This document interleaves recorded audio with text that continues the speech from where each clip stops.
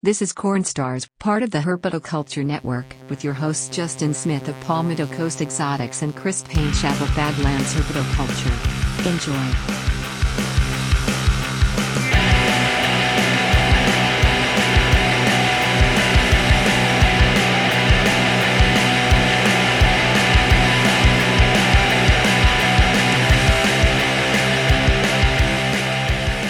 I posted live on the. We're about to launch. Let's go, baby. Oh, you did? I posted on the Facebook forums that we were going live, and it was an admin approved it, so people will be able to see that we. They were probably like, "Oh, they're like these guys again." I got to turn the Lord. volume down. JT is here for moral support. He is here for moral support. Oh, here we are, episode 18 of CornStars, part of the Herpetoculture Network. It was brought to you by blackboxcages.com, Facebook, Instagram. Word on the street is they have a new rack size dropping here soon. I won't reveal anything other than that. And then if you end up going bad and stuff cart, you end up wanting to buy, you just add in the code THN, save yourself a little bit of money. Why not? Cages and shipping are expensive. Doesn't matter where you go. Just take a little bit off. There you go. Like, save yourself some. And then the awesome folks that are also in the chat, which is JT Wells. They're going to have some pretty awesome stuff up for sale soon because they had a hell of a season. Yeah. Mother of God. Yeah, he's posted some. We've seen some behind the scenes hatchlings, and they are badass. He's got a lot of great things going on. JT knocks it out of the park every year, anyways. But for taking a year off and doing this well, it not only excites me for what he's going to continue to hatch this season, but what he's got hatching in the next coming season. It's all great stuff. That's right. Yeah. Go to their website, Silent. I believe that's the only for sale. I don't think JT does a whole lot with Morph Market and Fauna and stuff like that. You know, good on him. I kind of like having the centralized, like knowing that there's one. If I want to find what someone has, you know, just a singular area is nice. So. That and then shameless plug to Fulvius Apparel. Find me on Facebook and Instagram. Shirt got some. Justin, I think you're gonna have to swap that internet over to the other way because you are cutting out bad. But I will follow up with what Justin. Yeah, you're breaking up a lot. Justin was talking about Fulvius Apparel. I'm wearing a hat right now. He's got a website live where he's showing available items. He's got a lot of great designs. We've seen a lot of the behind the scenes on what he's working on. Everything's coming out great. The shirts are of great quality. I'd be wearing one of mine right now, but they're all dirty because I'm a disgusting, sweaty human, and I go through shirts like crazy. But yeah, everybody give it check it out. Also follow him up on Instagram. He's going to be posting lots of great designs. Like I said, we've all got to see some of the behind the scenes of what's coming. It's only good stuff. But tonight, we've got a couple of guests. We got a couple other people that might be joining us. We have Alex with Keystone Corns and Holly with Canterbury Corns tonight. Hi, everybody. How is everybody's beautiful pre-July 4th Sunday? It's going good. Glad to be here. Woke up with horrible allergies. Ooh, girl, I feel you. Them summer allergies are wild right now. Yeah. It's pretty bad. And, yeah, it's pretty warm. I think my garage decision today was terrible. Like I said, I was telling everybody earlier, it's 106 degrees in my garage right now. But, you know, decisions were made and this cigar got lit. But, yeah, tonight we wanted to, to see if anybody wanted to ask any questions live. We haven't done a live show in quite a while. And just have some fun conversations kind of generated. Alex, why don't we start with you? How's the corn snake world going? How's the collection going? It's going good. I got a girl laying right now. She's the first corn that I ever got. So she was a little slow. She laid an egg earlier in the week and then stopped. And then I kind of gave her some time, gave her a pretty big meal on Friday evening, and now she's passing all the other eggs. Awesome. So going pretty good. Yeah, sometimes that happens. The big meal works. You know, a couple bricks in the enclosure sometimes works, help them push through. People get real worried. You know, that first egg comes out, you don't see anything within that first 24-hour window. It's real scary, especially when it's a special animal like that. But you did the right thing. It sounds like it worked out. Yep. And then other than that, I got some new acquisitions this year. I got some of that stuff that JT produced out. So I'm having fun with them. Awesome. Holly, what about you? How are you doing today? Doing all right. Snakes are doing good.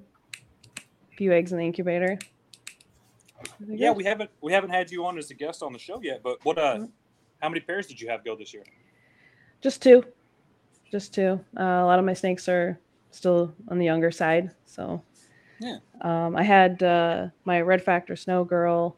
I wasn't even going to breed her, but man, she had massive egg follicles. And I was like, girl, I was terrified of her just slugging out. So threw in my buff boy, who I'm pretty sure is het for AML. So we'll see what happens with that. Pretty cool. Awesome. Yeah, that's a great pairing, especially get some. Do you know on the buff? Do you know is he visual for anything else? Not that I'm aware of. Just buff. I'm pretty sure he is het for AML, but it would be nice if he was het for Anery as well. Yeah, that would be really cool. Get some buff snows. Buff AMLs also are really great. Little red factor in there.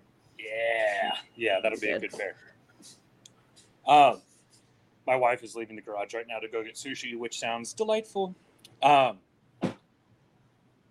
yeah, Justin, are you back with us? I think he's muted. There's so many Justins now. I'm so excited about this. Welcome to Justinception. Oh no. Hello? What's up, Justin? I can hear myself. Oh my. Okay, yeah, we need to read that immediately. That is not working. All right, guys. Well, a little update on me. I've got a few clutches hatching. I got some really neat motley stuff. Ultramel motley, some Tessera motley, and it kind of hit the look I was looking for out of the park. I wanted this really neat, very busy kind of bullet hole pattern going, and I hatched a few snakes that had exactly that. It looks like I got one male Ultramel that is perfect, which will go back to the mom, so I can kind of delete the Tessera out of the equation. And also I hatched this really weird stripe, which we all know that stripe is involved in motley, but it's it's really neat because it's like a cube stripe, but it also has a stripe down its back. Yeah, it's really nice looking. Are you holding that one back, right? It's female. So I don't think I'm gonna keep it. I might send it to one of y'all if somebody wants it. Okay. If nobody wants it, I'll hold on to it for a while. I don't know what it's gonna do. Something tells me looking at it, it's gonna wash out and it's gonna end up being like a vanishing pattern. Okay. Sometimes when you kind of see that like really just non-defined border as a baby, it looks amazing, but there's nothing in the parents that tells me that base color is gonna lighten up. I think it's gonna saturate into a very, very orange and with some neat red highlight snake. But it's one of those ones I don't know. Is that from your weird yellow guy, like that lineage? It all goes back to the same dad. Okay, so there could be whatever that sort of like yellow jacket sort of hat caramel thing is floating. Yeah, and so the two yellow snake, the kind of yellow neck snakes, kind of have that het caramel thing going on. I've got those hatching now, and I've got two Ultramel Aneries that have one's completely come out and one just pipped its head. They're like the slowest pipping snakes I've ever had. I had one pip and come all the way out, and then I had another one pip and come all the way out, but I've got like 10 more eggs or something. One by one. They're coming one by one. And I'm not, I hate to say it, I'm not really one to cut corn snake eggs. I may tomorrow night, if not everybody's pipped, cut them all, just give them a little slit. But if they're not really destined for this world, we'll try the pairing again and go. Corn snakes are such aggressive hatchers, right? Like they just come flying out. If I'm breeding something that's deleterious to the lineage, maybe it's a lesson learned kind of thing.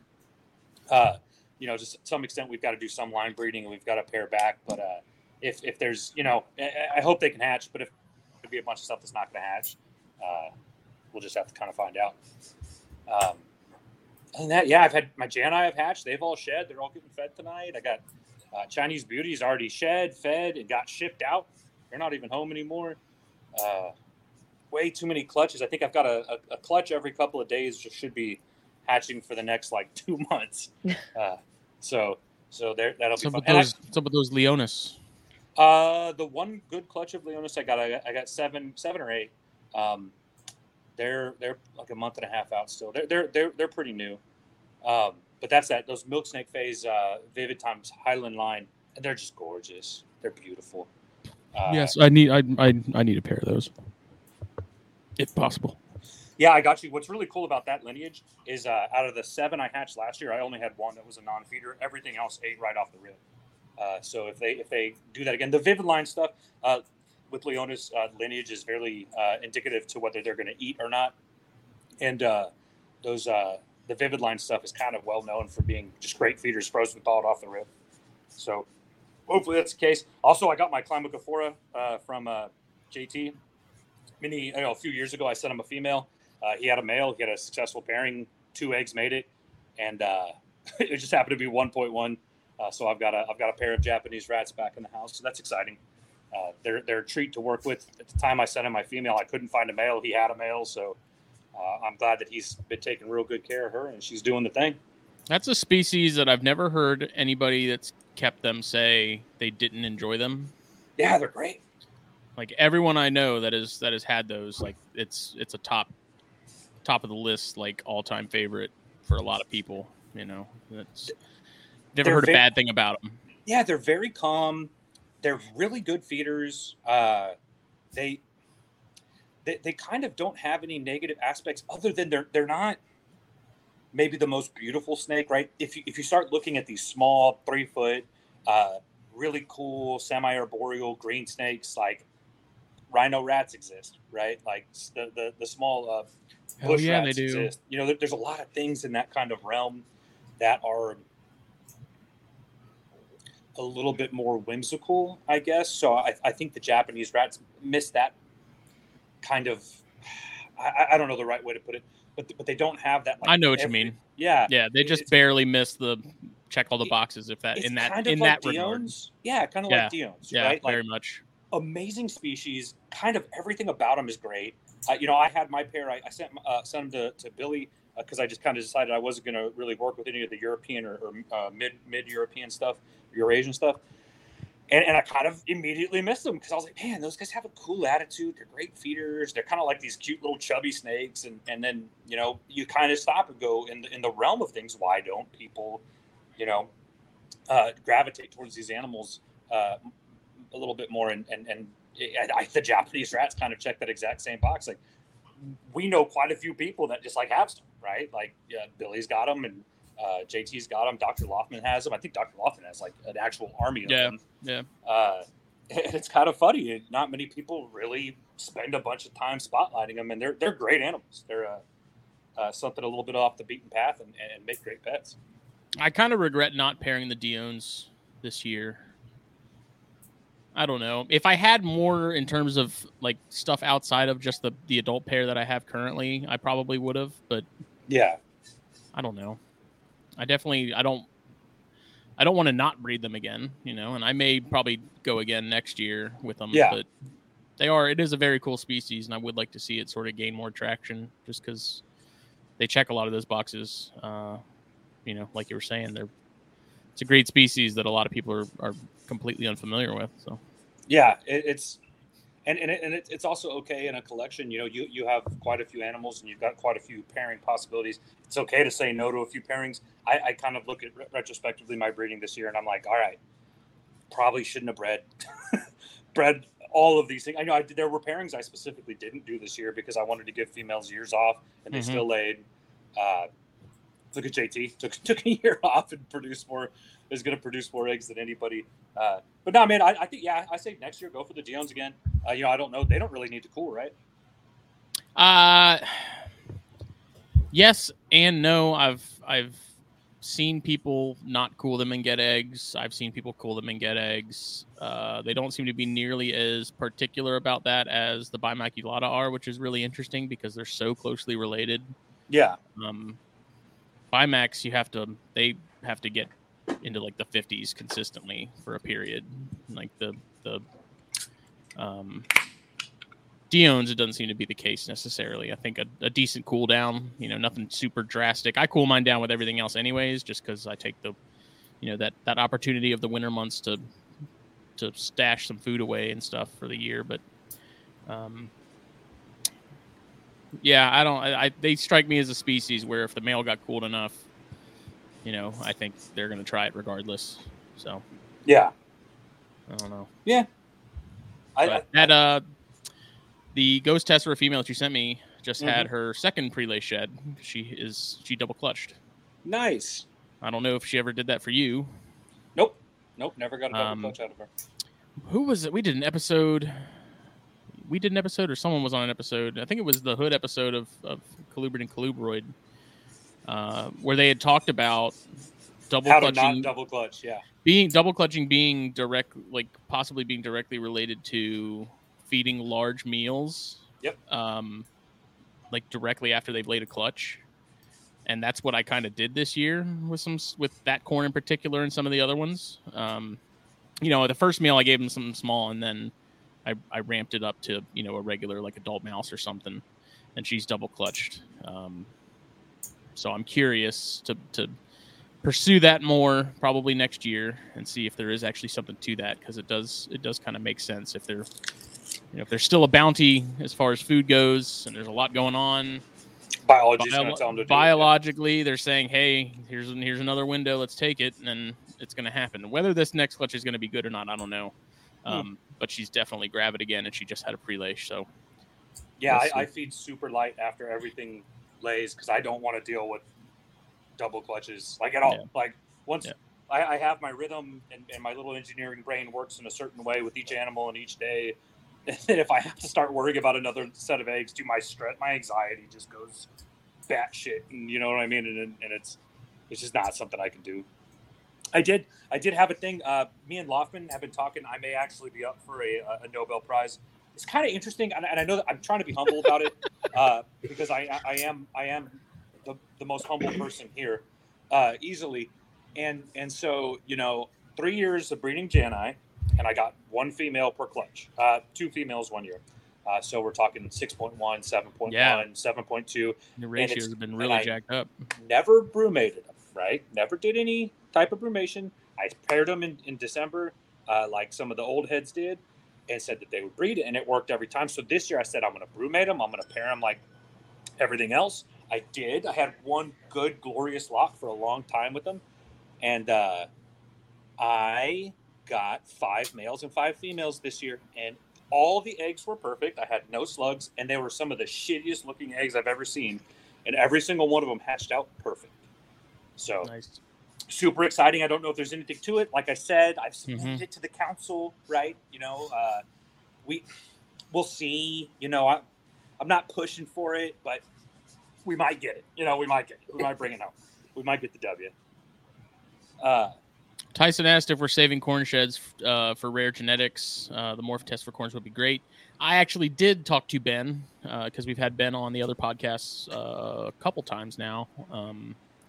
And I've asked him about chondro sheds and sort of that whole thing because they finally sort of figured that out after a couple of years. And I asked him if he had any interest in like the locality stuff that I was like verifiable, wild caught, like know exactly where it came from. I basically messaged him when he announced that he was doing that and was like, is this of any use to you? And he said, absolutely. So at some point when I get some sheds from my which actually I have some, I got to get those sent to him. So basically I was like, I don't know if this helps provide like a baseline for the tests and stuff for like what if it's of any help or interest, like I'll send them to you. And he said absolutely. So that's I have pretty a whole cool. pile of sheds I've been saving. Mm-hmm. You know, I haven't followed much of the information on that, and I need to kind of go back and listen to some of those podcasts and find out what they're doing with those sheds. That's kind of exciting. Creative Core Locust asked a great question. Said if a guy's looking to Creative Core Locust asked a great question. Said guys looking to. Oh God, Megatron is here. Creative Core Locust asked a great question. He said if looking to diversify and get into corn snakes, is there a particular set of genes that you would choose to work with that produce snakes to appeal to the pet market? I would say that if that is your goal, there's a few morphs that kind of sell really well. We've talked about it in the past. Anything snow is going to do great. Right now, it kind of seems like anything Sunkissed Ghosts, Sunkissed Motleys, Sunkissed Hypos are really hot right now. Shatters are really hot right now. Shatters are, dude. You get a pair of shatters, you're gonna pay a pretty penny for the pair, but you're gonna sell out every time you produce them. Mm-hmm. The other thing is with corn snakes, also get what you think is really cool, because Agreed. what you love, you're gonna spend a lot more time promoting. Justin talks about Castagna like it's a sore on his ass. And now everybody loves Castagna. We all talk about it. You know, we have a little group chat. And we talk about Castagna. Eric down there's producing all the cool ones. Got 1 million hets too. Damn Eric's it. producing 30 million Castagna. So yeah, what I would do if I was going to start a corn snake project, I was going to try to appeal to the masses, and also kind of scratch my itches.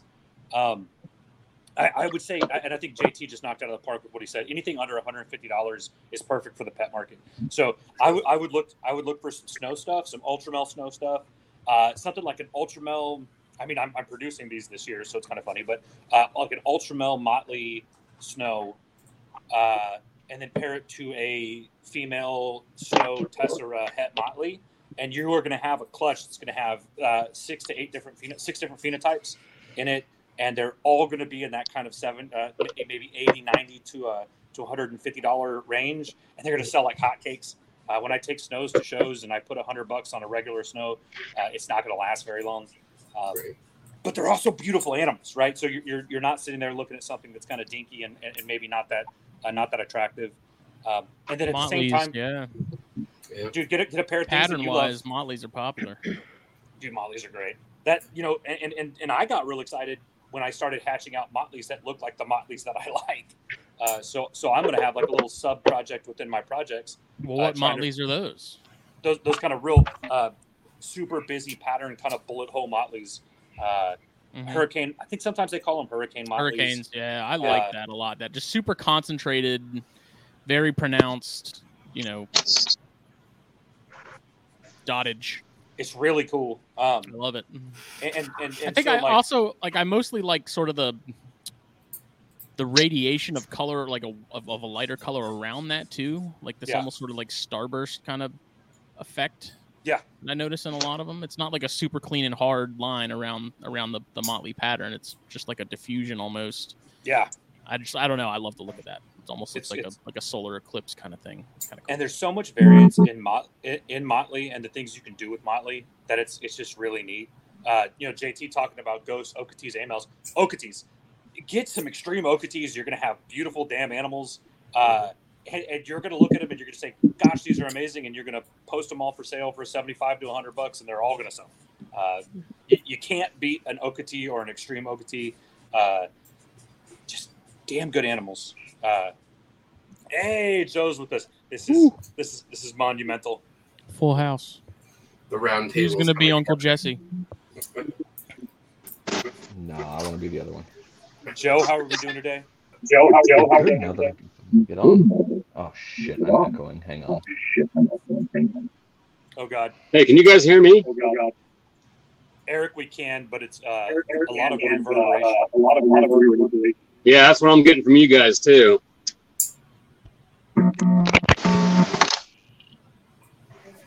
And Justin went dark. This is Good.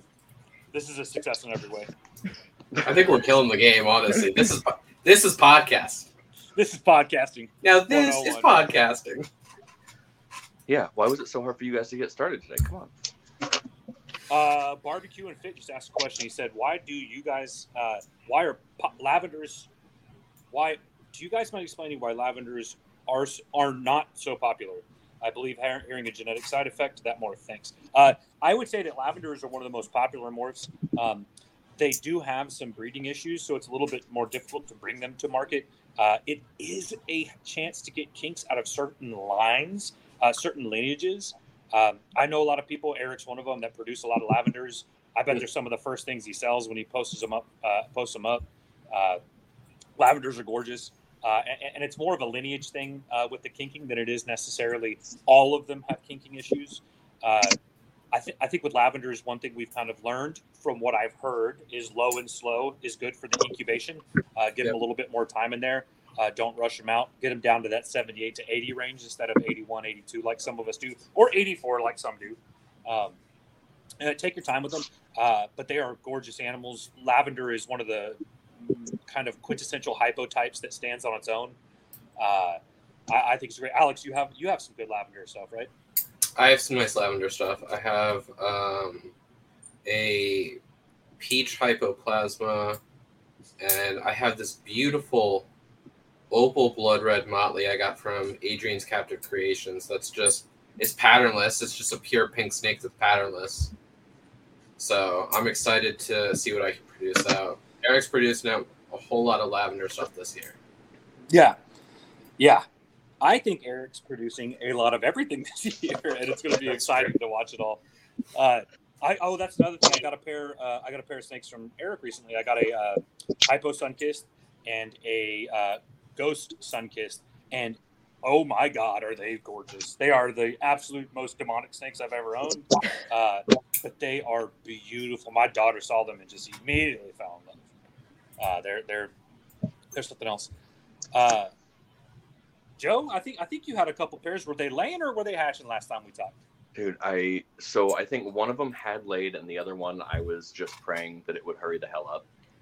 So right now I've got 2 clutches that are a month apart. Nice. I've got the first one is, I think we're just coming up on 51 days right now. I'm hoping for birthday hatching. Nice. But only one, because then I only have to keep that one. Mm-hmm. Because if the whole clutch hatches, then I'm obligated to keep all of them. I have to be close.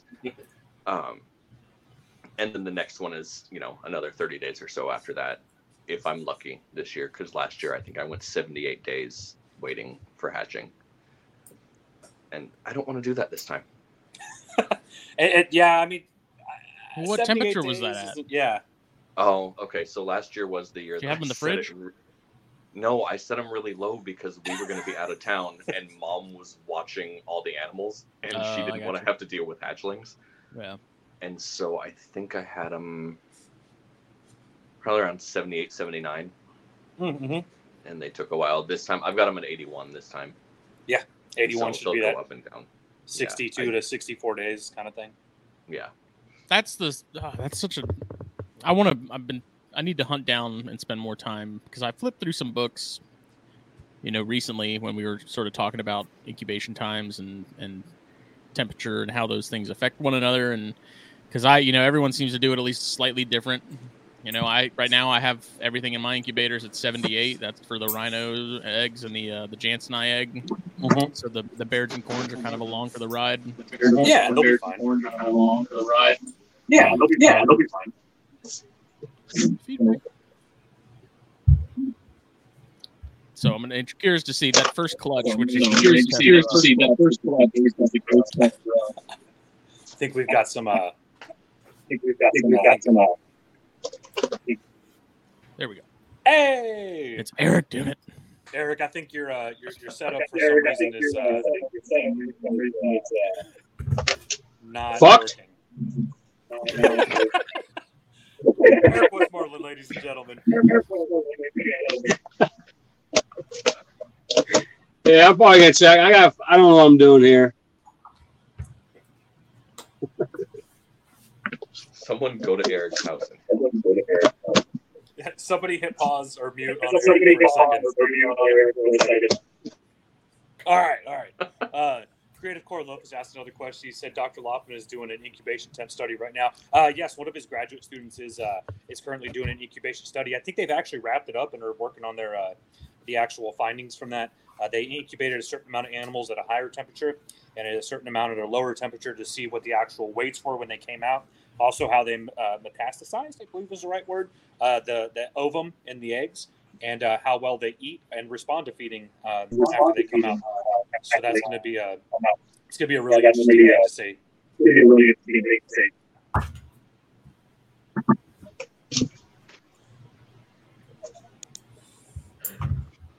Now, Justin, what were you saying about those incubation temps? You said you had a couple clutches you were incubating with the Jansenii and. I'm trying to figure out if Eric was trying to say something before I hit the button on him. Oop. He left.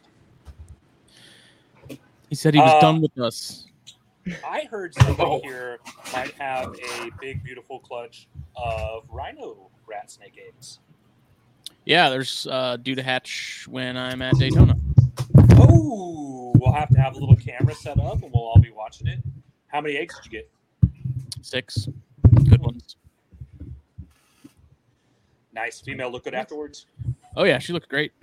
But yeah, the Ghost Tessera to the Blood Red Pied clutch is due to hatch. I think any day now. We're starting to get some condensation on the lid from some, some gas exchange and oxygen, air moving around basically. So I'm expecting those to pretty much start popping out here soon. And like I said, they're at 78. So I think what's today?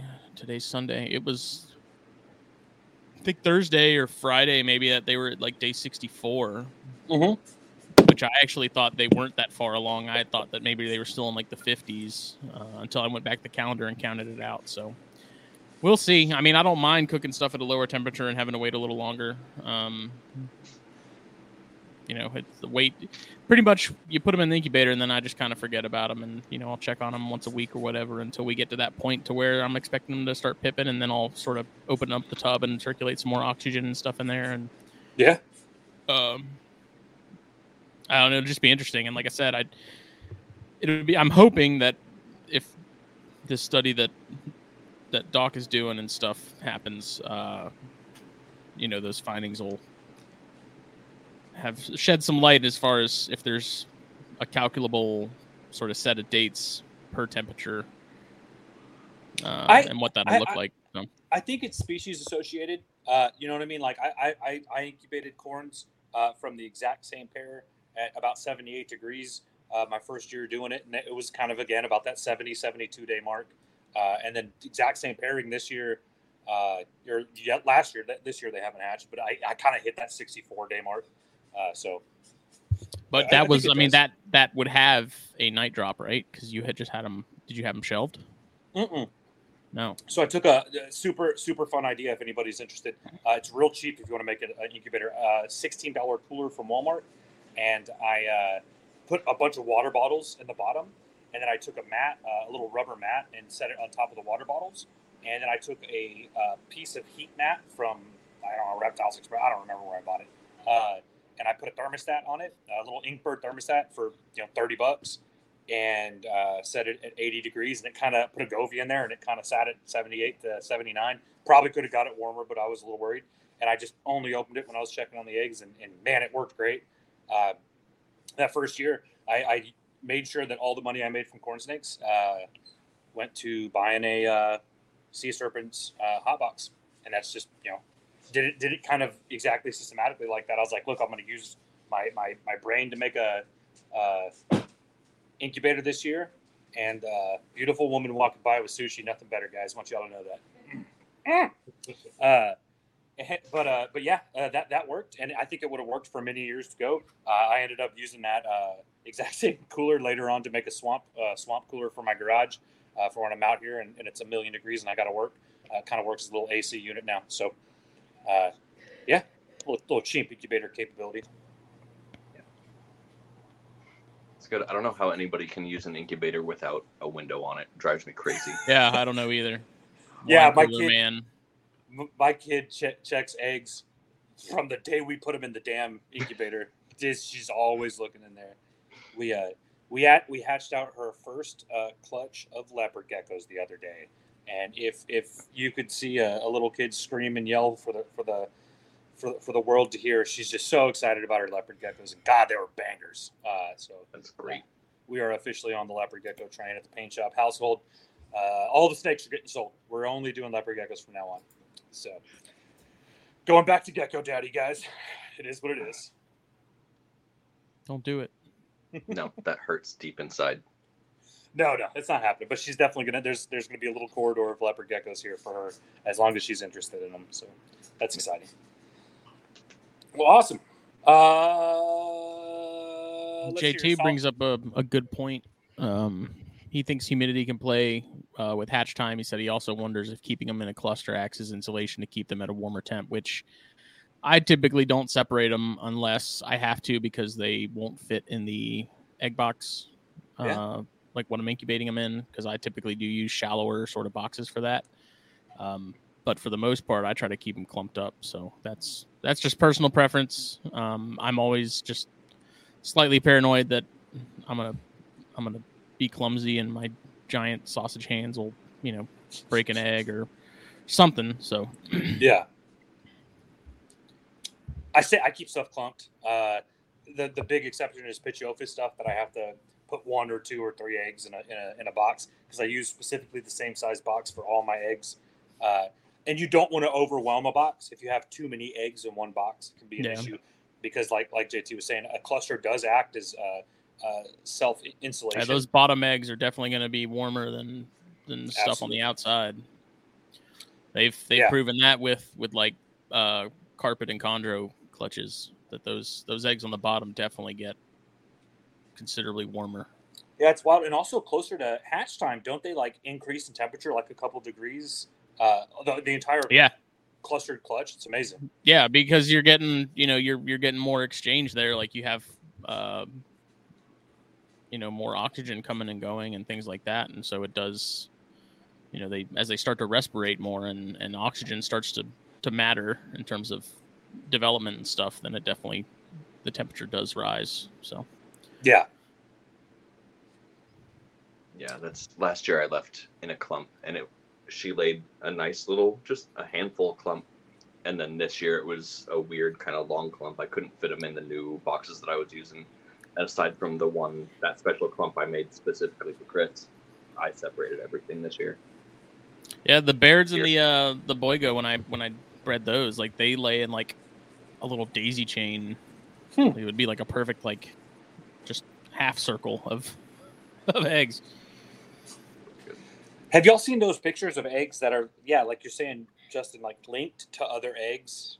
And there's actually like a strip in between the eggs holding them together. I've seen that with corn sticks. I've never personally seen it in my collection, but I've seen pictures of it. It's very interesting. Yeah, that's really cool. I haven't seen it myself, but I have seen what you're talking about. It's an little oddity that happens. Yeah. Yeah, at that point, I figured just leave them clumped, or still attached, and just snake them around in your box. Use them like nunchucks, right? And just run around naked with them. They'll probably still hatch. It's fine. Just do it in the first day or two. I have heard stories. I mean, I've dropped an entire box. Well, I had an entire box of eggs removed from my hand by the forceful kick of a toddler, and it was about 45 days in. I was taking the tape off the lids, my silly way of incubating, and they're California king snakes. So I was like, what's the world gonna miss them? And every single one of them hatched. All of them demons. All 8 first time. They can't be killed. They can't be killed. I have nightmares about that conjuncta eating her eggs. I literally was at home watching her lay eggs. We had company over. I showed her the eggs. There were 6 or 7 eggs in there. It was so cool. And then I was like, all right, guys, let's go get the eggs. She's probably done laying. I don't think she had any left in her. We go back, and there's 3 eggs left. Why does she grab it again? And the snake's just looking at me like, what's up, dog? Oh, man. Great. some species are just amazing. I heard a story recently of somebody who had California king snakes hatching, and in the incubation tub, one had eaten the other one. So something to keep your mind on. Some species are philophagous, and that's what they do, and that's what they're gonna do, and you can't tell biology no. We don't get to do that. I feel like I've asked this question like 30 times, but I'm still not entirely sure what this pied clutch is going to genetically, like what's going to be going on. The pied thing just throws me for a loop. I don't like, are they just going to be hets? Like they're not going to be visual. I'm not expecting that. Well, you never know. We know she's not het AMA, right? So we know that won't happen. But I've only ever tested her with an ultramel motley tessera, and we got tesseras and het anery. Sorry, excuse me, het anery. So we know she's not motley. We know she's not AML or ultra, right? Like we could also see that happen as well. But diffused, what's sitting there inside of your pied genetics as well. But pied is its own gene, right? But pied is only visual on something that is already diffused. It doesn't work with mask. It doesn't work with motley. It doesn't work with tessera or terrazzo. Excuse me, my brain. It doesn't work with any of the other genes that blow out the sides. It requires diffused to be visual, and then it is its own recessive trait that flies in with that. And this is my current understanding of it. And there's been a lot of tests done with this. So I've produced a lot of pewters and blood reds from a pied blood red female. I've yet to produce a pied, but she is a pied blood red. So my understanding is that all of those that I have produced that are visual diffused are also het pied because she is visual pied. So we're a couple years away from me going back and seeing that myself. Originally, it was kind of thought of as a line bred trait. And the reason I don't think it's a line bred trait is because if I produce, 20 diffused, I should start seeing some level of pied out of at least one of those. And that has not yet been the case in the many that I have produced, or the ones I've even sent out and talked to people about. There's no pied going on at all. Mm-hmm. And this has been kind of tested a few times in a few collections, and it kind of acts like its own recessive gene, but it's only visual when diffused is homozygous. Yeah, and even the expression can still vary wildly. You can have both parents be almost completely white, just crawling up the sides. And then you'll get every type of expression in the babies, from nothing, low, high, and crazy rocky heads and everything. Yeah, it'll kind of work on that expression level, almost like motley, right? Like we've seen motleys that you would almost you see like two saddles that are connected, and you're like, man, is that a motley? But it's got a completely patternless belly, so you're like, okay, it's a motley. And then you see a motley like some of the ones I've produced that have 4,000 circles down their back, or you could have a pinstripe motley that has a stripe down its back, looks damn near like a tessera. Motley is just so variable. Now there is line breeding to motley, and this year I kind of proved that out. Two similar motleys will produce a bunch of similar motleys and a batshit weird stripe, of course, because you got to have that in the clutch. Which probably isn't tessera, right? I don't think the tessera got tagged on that one, but whatever. So yeah, there's a lot of variabilities in there. Diane, great question. So Diane asked, years ago, I remember reading somewhere that there are different lines of pied-sided and they aren't compatible. Is that still true, or is there new information about that? Diane, you know what? There may not be new information on that, and that may be completely true. That would kind of lean towards that line-bred statistic, whereas there's a lot of species of reptiles that we can breed to have specific phenotypes, and if we put them together, even though they're similar phenotypes, we don't kind of get the same thing.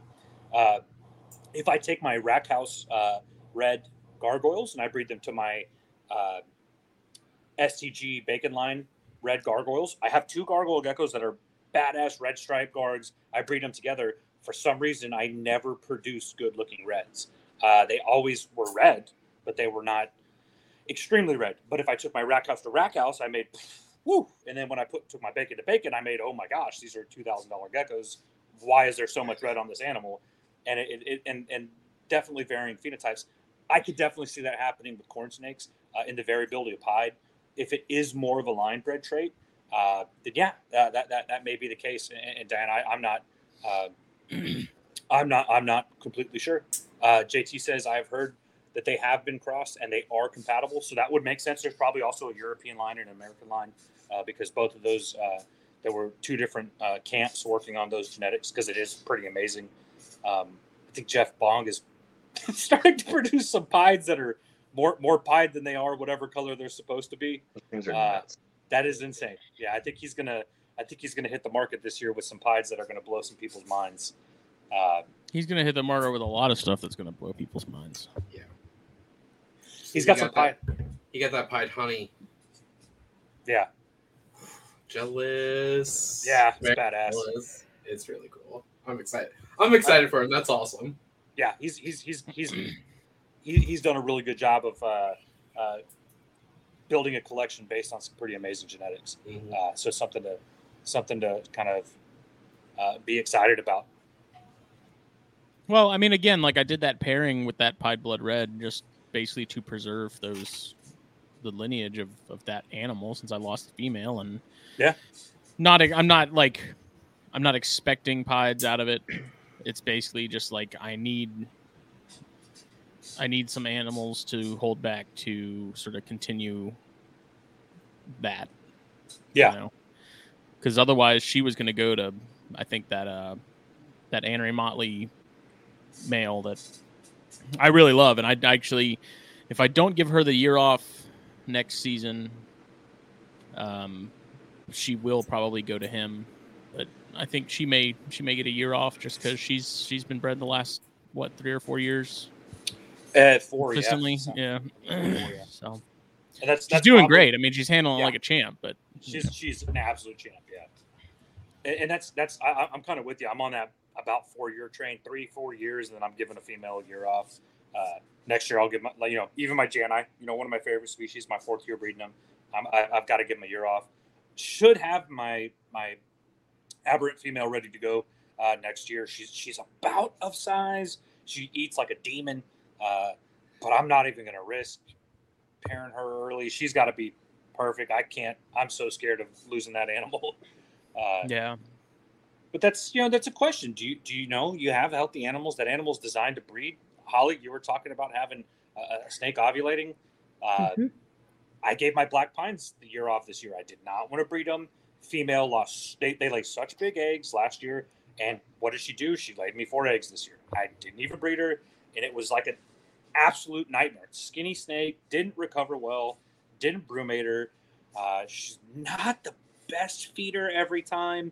And then, boom, she gave me eggs. And I was so scared I was going to have, like you said, she didn't slug out. They were good eggs. I think I've lost 2 of those eggs already. I didn't plan on them being fertile, but they look good. 2 of them look good. But yeah, like they slug out. They don't push the eggs out. You could lose the animal. You could end up with doing something surgery-wise to get those eggs removed, and they can't breed again. And it's always a fear. Like, so what do you do? Next year, Justin, you got that girl. She starts ovulating. It's a tough question. Yeah, I don't know. I have a feeling that next year will likely be a lighter corn year, in terms of pairings and stuff. Just because I am planning to do chondros again at the end of the year. Mm-hmm. This year. So if that ends up happening, then that'll be a very different.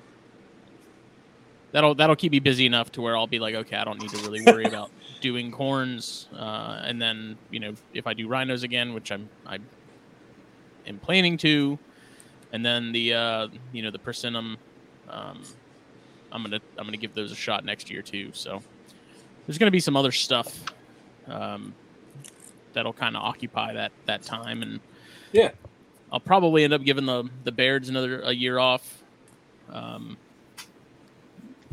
It's that judgment call that is only you can make. So yeah, it's also kind of playing it by ear. Like if it gets to the point next year where, you know, I feel like that Loma Alta female Baird's is good to go, then maybe I'll do another, you know, the Loma pairing again.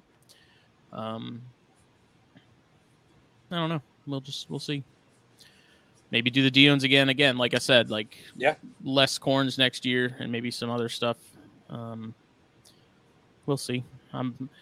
I took all my stuff down off of Morph Market. Just because I've kind of, I don't know, I don't ever really have enough stuff to sell to warrant the membership, and kind of like how JT does it with his website. Like I kind of want to be able to have a singular location that isn't buried in the ads of 1,000 other people to be able to do that. So I think you've got enough reach to do it too. You know what I mean? If you market through THN and use that, and just post them on your website, and you're also one of those people that's really good at holding on to animals, right? Like you're not necessarily pushing to sell everything. Oh, it's a problem. Yeah, I had a little coming to life talk today with kind of myself and my wife and sat down with my kid, and it was like maybe we sell some of these animals this time. So I'm working on trying to figure that out because I suck at the whole internet thing. So we'll see. I have your address. I'm sending you boxes. Just gone. Hashtag no more snakes. Hashtag no more snakes. Eric, if you're listening to that, don't completely believe that when it comes to those pulmillis. Let me know how they're doing, baby. You know what I mean? Also, he's back. Yeah. I got to buy Maris. Eric, how we doing? Can you hear me? I can hear you. No echoes? Tiny bit. Tiny bit of echo. How are those pulmillis eggs doing? I'll check. They're doing good though. I got to buy Maris this year, so that's pretty exciting. On the vertebralis chain, was very excited to be able to get a Bimaris added to my collection. Beautiful female, came from Adam Roth, great guy. Just really neat species to be able to add to my little collection of oddball Pituophis. And Eric said, "Look at that! Looks good, Eric. How many eggs in you his got? dungeon? 4 eggs. 4. Yeah. Nice. Guys, I'm going to mute for a second and head on inside. It's a little tepid out here. Yeah, the temperature showed earlier was gross. Just sweat like a normal human being. Or get so dehydrated that you don't sweat anymore. There you go. That's the real move. Yeah. If your kidneys ain't failing, you ain't doing it right. Honestly. Alex, is next season your first when you're actually going to start breeding? I can't remember how old your stuff was from the last show. Yeah, about. I have a clutch going right now, and I had a second pairing that I think she reabsorbed, honestly. I got to keep checking in on her, but I'm pretty sure she reabsorbed. So the one clutch I had is in partnership with my friend Alan over at Rock Creek. And it's a Coral Halo Snow Motley to my Snow Girl, who's possibly Halo as well. She got some of that green to her. So she's actually laying eggs right now. She's been doing good. I'm hoping. I think she's got 1 or 2 still in her. I'm hoping she's gonna get those out, but we'll see. So I'm hoping for some nice snows from this clutch. Yeah. So, what about you? What do you got producing out? If I hatch snows this year, I'm gonna be fucking angry.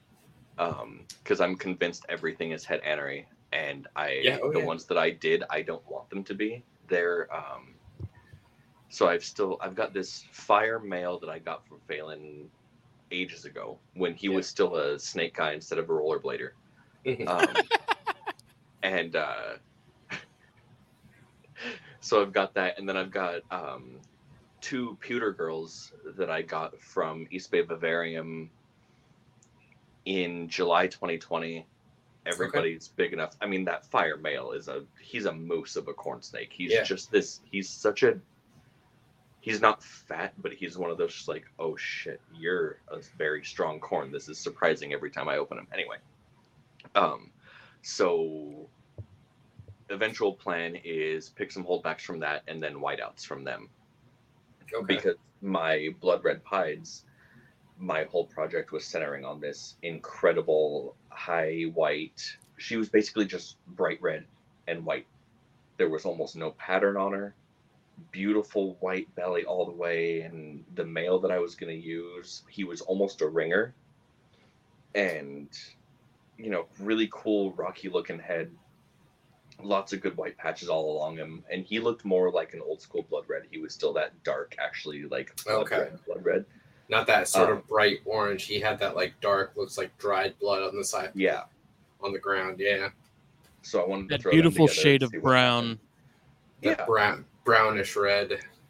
But then it turns out my prize female probably has bigger hemipanes than anything else in my collection. So it didn't work. So now I have 2 gorgeous male blood reds and 1 kind of iffy female blood red. And then, you know, we've got buddies in our group that their blood reds make. It would take me 15 years to get there. So maybe I'm just going to buy some and start that project over in a couple of years. Oh, there you go. Yeah. But for now, I want to see what these, what the pewters hatch out. And I want more pewters. I like my Ultramel pewters. They're nice. I got them from VMS, and I'm excited because the male that I got is 100% het for Anery, and the female is 66 toss het. So everything in my collection that has diffused pretty much can make granites, and I'm just like, I was like, all right, if I pair this, I'll get some nice fires, and I'll get a lot of granites. So I'm gonna produce like 80% granites probably in my first year. Yeah. You know what needs to go into pewter? Castagna. Yep. It's either that or Tessera. I've got some pewter Tesseras I produced last year. This year I should have 2 clutches with pewter Tesseras. And they're really cool. I think the pewter Tesseras are fucking amazing. I don't know what Castagna does in pewter. I don't think anybody does. I don't know if it's been done yet. I don't think I've ever seen a Castagna charcoal. Eric's talking right now, so I bet he's got. I don't know if he is or not. Is he? Yeah, Eric's he's trying. I thought he was chewing gum. Eric, tell us about a Castagna with charcoal. I can't do it all. I haven't got there yet. You buried everything else at Castagna. Yeah, we're getting there. I think something happens in the pewter with Castagna. It'd be interesting to see what happens, but it may be a wash. You know what I mean? The charcoal kind of blows out all of the colors that you would normally see with Castagna, and then for some reason with the pewter, it kind of clicks charcoal into a different level of hypo. It's really interesting. I don't know if you guys have kind of noticed that diffused in a lot of morphs doesn't do it, but it does specifically with charcoal make it a hypo type. Because pewters are so much lighter than charcoals. Whereas granites are not, right? Granites kind of keep that dark look, and some of the granite pieds, almost look like white-sided black rats, which is pretty cool. I don't know. Justin, you have Castagna and you have pewter. I've sent you both, or I didn't send you Castagna, but I've sent you pewters. So. I just have the one pewter. Is it a boy or a girl? Female, I believe. Well, there you go. Easy peasy. Yeah, and then I will send you 10 hets in a few months. Hey. I have a problem with saying no. That's the issue. I know you're your daddy's little dumpster for extra snakes. You know what I mean? Fine by me. These are going to Justin. I've got enough. Dollar Tree has enough tubs for me to handle them all. Once they hit like the 2-year mark, it's a little bit of a different story. But yeah, My new way. This is the way I'm doing it this year, guys. I've got these little tubs. I've got the big like display delis, and I'm writing information on the top, and I hot glued water bowl cups, and I'm putting the water bowl extra cup in there, so they're easy to clean. They're dishwasher safe, and those are the ones I'm not keeping, and all the ones I'm keeping go into my baby rack because I've got 2 baby racks, and now I've got 100 of those, and you know what I mean. I'll know. I'll do better with that. Hayden Goldie made a little comment, said, I'd happily take one of those diamond pattern female Wes Sandersons you hatched last year. Absolutely not. I will get one out there and show you, though. Because these things are amazing little alternative. And they're getting huge. But look at that. Oh man. All those little diamonds. Ooh, is that cool or what? Those neat little diamonds all down her back. Pretty good. That's a cool looking animal. Alternator are so great. This is one of the things I just love about them. They're all just like this. They're just chill little snakes, and they're all happy. And they don't. I've yet to have an alternator that was nippy or snippy or wanted anything else. I did get a clutch from the Christmas Mountains. She laid me exactly 1 good egg, and it is incubating well. So I hopefully make the Christmas Mountain this year. I'm very excited. Hopefully it's another female, and I'll hold on to her. If it's a male, I'll probably hold on to it too because I'm dumb. But yeah, alternatives. We all need them. Leonis, hatch all the snakes. Yeah. So for Daytona, sort of the top of the list of the shopping list is a coral ghost, because that is something I'd most definitely want to try with Castagna, because I think the doubling up on sort of that softness of the coloring and things, I think would be really interesting.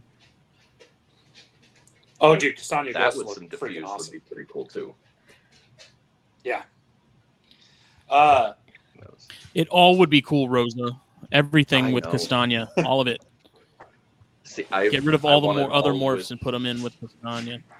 No, but I still want to see what Terrazzo does to everything too. Oh man, that's like you can put it with number Castagna. one shopping list. My number one, dude. Okay, Justin, do you remember 2 or 3 years ago I sent you when VMS was selling kind of everything?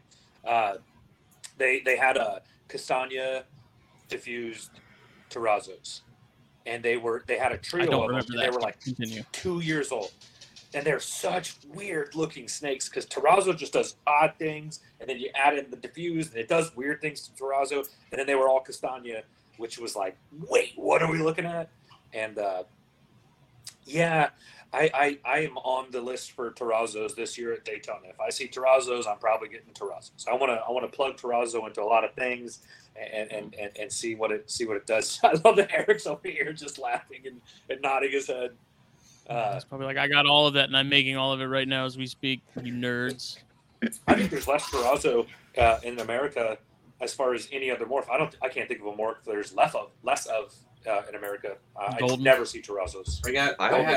I have 2 that are het for terrazzo, so I plan on, when I pair them together, holding back at least probably a pair of terrazzos. Yeah. Montross, I'd make a Castagna shirt, but you wouldn't get it. I love it.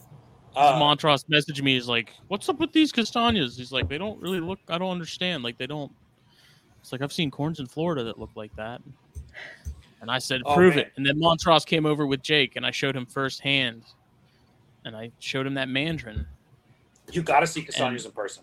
And he, I think he saw Jesus that evening. Castagna's a beautiful morph, man. God, it's gorgeous. I think he was still skeptical by the time he left, but... What's Eric got right here? What's Eric got there?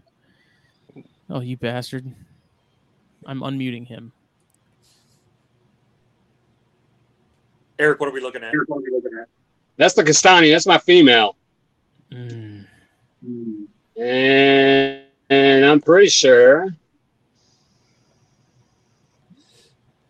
she's got a second clutch of eggs in there. Nice. That's good. I was starting to worry that you weren't going to have enough eggs this year. I'm setting up babies. I'm watching this.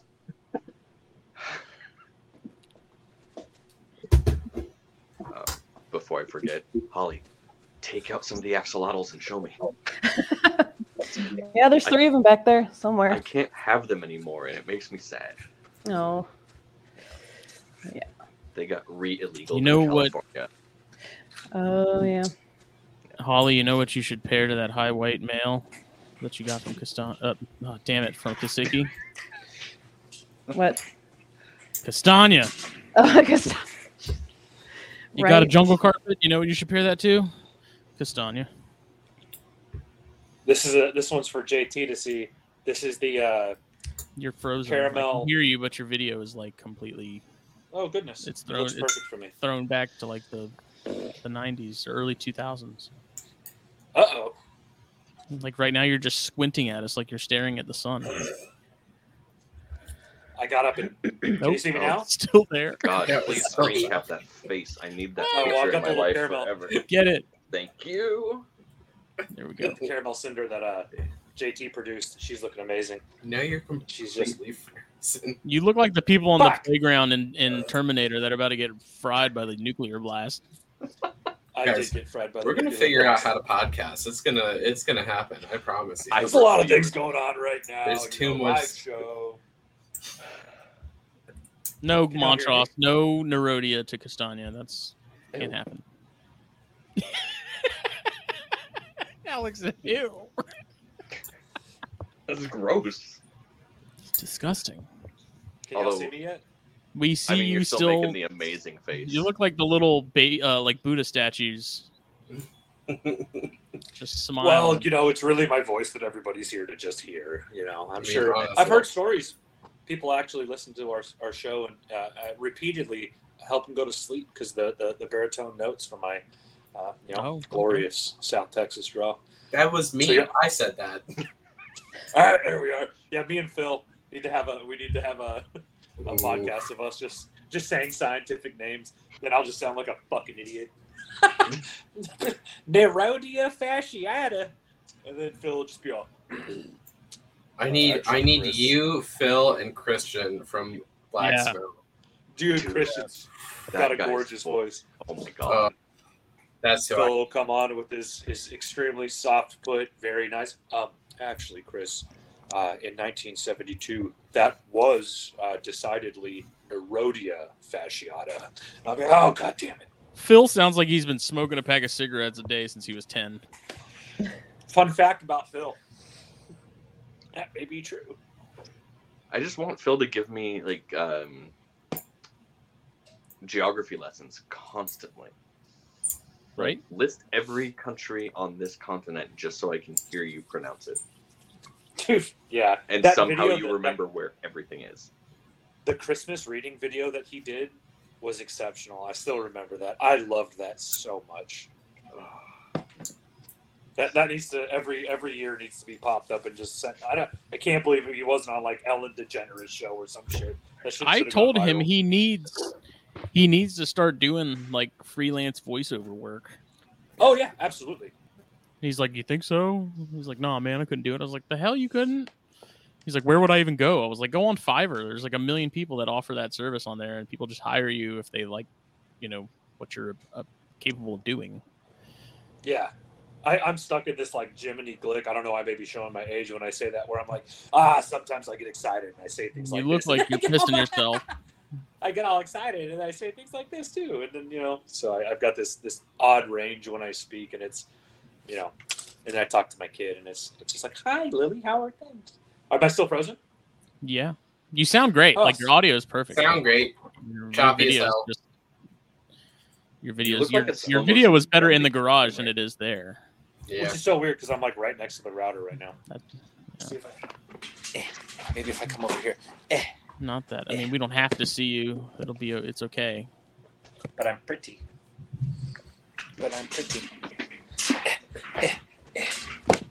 Did that work?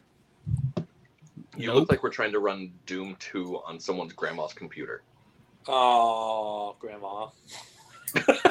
That's weird. Rip. Ollie, tell us a little bit about axolotls. You do axolotl stuff? I'm excited to hear it. I just have the 3. I wanted to breed them a long time ago, and then I realized that was a massive labor of love, and I decided, nope, not going to do that. Same with betas. Wanted to do that, keep a lot of fish. I've been keeping fish for a really long time, but corns are a lot easier to breed, so I don't know. Don't what be Go ahead, just. Nope, I'll go fuck myself. Go ahead. Oh, okay, yeah, deal. Axolotls freak me the absolute fuck out. I don't know why. Of all the animals on the planet, when I see axolotls, I'm just all, that's a gooey, icky. I don't know why. I can hold a tarantula before I ever touch an axolotl. Oh gosh, my sister hates them too. She thinks they look disgusting. I can promise you, Chris. There's tarantulas that you would not take over the axolotls. Well, fun fact: if it can make somebody feel a boo-boo, it would probably kill me. So I'm gonna probably break out hives because I've been touching snakes without gloves. Imagine, dude. Even the normal, like a harmless tarantula, is still gonna mess you up. Its little hairs are gonna get in your skin, and you're gonna have balloon hairs. Dude, you haven't experienced hell until you've been haired by some new world species of tarantula, because it sucks.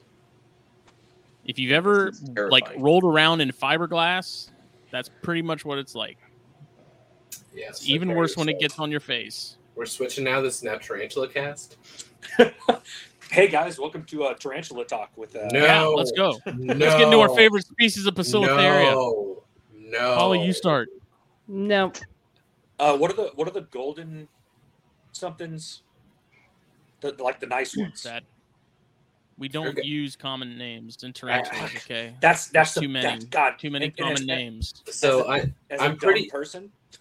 I'm pretty arachnophobic. So when I started my Instagram, and I started liking all these snake pictures, it thought because I liked snakes, I also liked tarantulas because apparently they're just synonymous for no reason. And so when I would go through my Instagram feed, it would just be like snake, tarantula, tarantula, tarantula, tarantula, tarantula. So I was like, I don't know how to combat this, because every time I would click, I don't want to see posts like this, it was interacting with it. So it was like, oh, he wants to see more posts like this. Yes. So then I had to go like nude supermodels that are like in bathing skimpy bikinis, just so it was like snake, big booty bitches, snake, big booty. I'm sure that was horrible. That was very hard. It was way better. Well, but it was better because it wasn't tarantulas.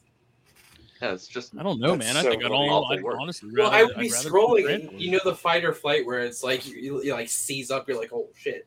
I was doing it constantly, just like on my phone, just like, all right, so, and tarantula. There's and all right, I'm gonna look at it. So now I'm actually better. I can like see a tarantula post and not freak the fuck out. Big booty bitches are infinitely more venomous. They just say, I don't know which one's gonna kill me faster. Do you guys have I mean, Chris, you might have tarantulas. Justin, do you have native tarantulas there? I can't think of. Yeah, I've got one species near me. We've got wolf spiders, which are the closest thing. Okay. We have a species here. It's the same one as the West Texas one. In West Texas, we see them it's a phonopelma. A phonopelma. But yeah, there's a species that we do find here. They're much smaller than the ones in West Texas. The ones in West Texas are massive. I don't mess with them. I see them in West Texas. I'm all, you get the Oklahomas, I think, is what they are. First off, we don't talk about Oklahoma and Texas. Those are Texas species. Ain't nothing about Oklahoma here in Texas. All right. Texas hates Oklahoma. I don't know if anybody knows that. But anyways, yeah, I gotta. So I have a spider tattoo, a tattooey, and it's hard to see, but. I had when I've been reptile shows or something, people always ask me, "Oh man, you love spiders? That's so badass!" And it is a beautiful tattoo. Huge shout out to Aaron Sprague, Faces in the Dark. It's a gorgeous tattoo. It's actually from World of Warcraft. That's Mother Smolderweb. She's one of the bosses in Lower Blackrock Spire. What a nerd! And, I played World of Warcraft for most of my life, and so did I. So you know, Mm-hmm. you know. Did you play like Classic back in the day? Oh yeah, yep. Yep. Oh, I started playing like 6 months after the game came out, probably. Oh, so beautiful. Yeah, so you know that once you hit that kind of 55, 57 range, you start grinding lower Blackrock Spire, getting all your stuff, start getting all your keys. Yep. Yeah. You guys want to Mother's see Mortal something Weapons. funny? Speaking of tarantulas and tattoos, so I got this Basilotheria tattoo, right? This ornamental. I've had this tattoo for a couple of years. Looks great. And then I had a friend point out, I got a damn butthole on my arm, dude. Wait, it's reversed. Right there. Oh, a little Now I can't unsee it. a little arachnosphincteria. Yep. It's supposed to be a regalis, which it is. But it's a good looking tattoo, man. Yeah, there's a little tiny butthole. See, that brings up a genuine fear of mine. I want an old-timey, like, 50s sci-fi rocket ship tattooed somewhere on me. Because I love The problem is, I know, I'm buddies with the tattoo artist, and they're going to think it's funny to sneak a dick into my tattoo. Yep. And the problem is, like, if they're going to do that, I want it to be great. It's not gonna happen. I want it to be the best dick I've ever seen. I want a 10 out of 10 dick. Like, why have that? Oh my god, the rails that we are now off of for not making it out. The axolotls. Don't you keep those like cold? Like the water has to be a colder temperature, like it cannot be warm. Yep. I usually throw a fan on there in the summer and just let evaporation. How do you cool water without just throwing like a block of dry ice in there? They make coolers that you can buy, and it'll circulate the water through a cooler, but they're extremely expensive. But cheapest way to do it is just to throw a fan on there, and just with evaporation, it just keeps it cool enough. Huh. So, yep. Are they, a lot of people are axolotl curious. Do they make good pets? Are they something that a family can maintain? Oh, yeah. I mean, it's basically like keeping any fish tank. You do have to do your water changes, and they do want clean water because they are a little sensitive, but it's not a big deal. You feed them night crawlers, worms. Okay. Well, when they're younger, they eat more, but as an adult, maybe once every 3-ish days or so. Oh, wow. Yeah. That's really cool. Yeah, they're really neat. They're definitely different, kind of from everything. They can also metamorphosize into adults, right? They can, but that's really rare. Usually, that only happens if they're very stressed. Usually, within the first 6 months of their life. And you don't want to see a morphed axolotl. They look horrendous. Oh, they're really demons. It's nasty. Do they have to morph to an adult to breed? No. What? They just lay eggs underwater. Oh, I don't like those. No, they're neotenic, like alms and there's another one. Not mud puppies, is it? I can't remember. There's a few giant gummy lizard. Oh, you looked up when it metamorphosized. Don't. That's so weird. I would assume, just as a normal person, that they would have to be their terrestrial form, I suppose, to breed. That's what a fucking weird animal. Yeah. And when that's cool. Great, because they do the little pop thing, and it creates suction the way they open their mouth, and it just vacuums everything in. It's really fun to watch. I miss them so much. Except for if you have dumb ones and you drop the food, and then they have that delayed response, and then you're like, really? There's the worm. Now you got to stick your arm in there, eat it. Jeez. Yeah. Do you ever, if you're doing? I did.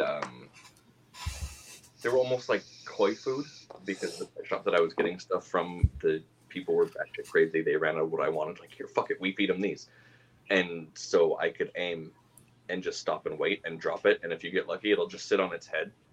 Yeah. And it's got this idiot staring at you with its gills hanging out, where it's like a dog that doesn't know the cheese is on its head, kind of thing. Yep. So I'm confused. People don't want them morphed? Generally, because it's not a normal part of their life cycle, and so you can induce it chemically, and then they also, like Holly was saying, it can also just happen. Something will trigger them, early stress, things like that. But yeah, they're hideous. It's horrible. It's like a tiger salamander, except melted and awful. Like I mean, tiger is salamander if you left it in the sun. Yeah. Is there like a biological study as to why they are capable of doing this, but necessarily should not? I don't know. I mean, look at them, Chris. That should explain everything. There is no reason to anything about them. They are the way Well, I'm they going are. to Google it now. What do we call this? Like axolotl It's like adult a after pet metamorphosis out of Pan's Labyrinth or like the Hunger Games or something. Oh. Well, yeah. I think everybody listening to this, everybody watching this, should probably Google this right now. No. Don't do it. Go ahead and look at the dick lizards. Wow. What a thing! What a creature. To behold. It's like a dick lizard was line bred to look more like a dick. One of Chris's drawings came to life. Oh man. Yeah, my sister hates the amel one that I have. Oh, she hates it. Pink and gross. The pinky ones were the ones that I got. I loved them. I have just the melanistic one, so like the black colored one. Yeah. And then I have like the amelanistic one, and I have a gold in there. So yeah. See, the poor water quality thing making them morph would make sense to me because that's like okay, I have to remove myself from this environment, therefore I'm going to become amphibious and leave. Yeah, they have to have a place to do that though, so they have to get on land. So if you don't have a place for them to do that, they'll die. Yeah, and the lakes that they were native to are just destroyed now. Mm-hmm. So I think so we can't have them in California because technically they're extinct in the wild. And for a while there was like 2 months where it was like, ooh, they're extinct in the wild, but they're so prolific in captivity that it's cool. You can have them now. But then California remembered that it's California, and oh god, it's a non-native animal, and you can't sell it without a cancer warning either. Seriously, like Prop 65 warning on everything. But I got them during that like 3 seconds they were legal, but their natural habitat lake was used for tilapia farming. They just dumped a bunch of fish in there, fucked the lake, and then now I think it's University of Kentucky has the largest population of them in the world. But yeah, that's weird. Interesting. They're cool. I mean, I've heard that they can regenerate their brain if they lose half of it. So that's kind of interesting. I wish people could do that. Yeah, from about 18 to 24, I worked on that, and then I've since regenerated most of my brain. So that's kind of interesting. Because I can assure you, in those years, I destroyed it as best I could. So, anyways, Holly, what? Go ahead. Say something. I was going to say you're a great-looking dick lizard now, but we can go back to Holly. I am the best-looking dick lizard. Holly, he's a dick wizard. You said you only had maybe one clutch going this year. What does your collection look like? Again, you haven't been on the show. I'd love to hear what your kind of focuses are. When I started, I didn't really have a focus. I did want to breed scaleless, but because that's a thing you need a permit for in Illinois, I decided I didn't want to deal with the process. So, as my collection has grown, I pretty much am obsessed with anything amelanistic and all the variations of amel. So there's that. I do have another egg in my incubator. The one girl I had early this year, she had laid like 9 eggs and only one was viable. That one should have hatched over a week ago, but it started leaking. The egg started leaking, and I ended up cutting it, and it was dead. That sucked, but she did double clutch on me, so I do have one more egg in the incubator from hers because she only decided 2 should be fertile. So I don't know what happened with that. She was a first-time mom, though. So there was that. That's not really probably going to be anything special, but since she's my favorite snake, I'll probably just keep that one. Yeah. I have just pretty much on track to have 20 snakes by the end of the year, probably more, to my husband's detriment. But yeah, just got a handful of things. A lot of things I got from Tinley. A lot of things I picked up online. Nice. We have a kind of a don't ask, don't tell policy in this house. Yeah, it's definitely a lot. We don't count. We counted a little bit this morning, and things got a little hectic. But no, I think that's really cool. Working with a lot of different AML. I hate to say it. For some reason, in this hobby, there's too much like ball python adjacent mentality. There's nothing to not poo pooing on ball pythons because I do think they're very neat. But a lot of people are kind of always going after what is hot. What is the new thing? What is the back in the 1960s. They produced kind of one of the coolest looking corn snakes, and that's just an AML corn snake. And I'm in that same camp. I think just an AML, for me, it's AML Motleys. AML Motleys and Ultra Male Motleys just make my toenails just bend right up. They're gorgeous animals, and people constantly forget about that. You don't always, we had a gentleman earlier asking kind of, what's going to sell well. Well, what's going to sell well is the thing that you love, because you're going to take care of it. You're going to market it correctly. You're going to sell the thing you love because it's easier to deal with, right? You're not going to think about wholesaling it. You're going to be okay when you got to hold a few back, and so that's it's a hobby of love. There's got to be passion in it. There's got to be that intrinsic idea of, this is what I like, so therefore I work with it. Yes, there are things in this hobby that definitely sell easier. AMLs and AML Motleys and Snows and stuff like that definitely do sell a little easier. It's a price point thing. JT kind of mentioned that. But yeah, I think it's great. Work with the AMLs. Line breed AMLs.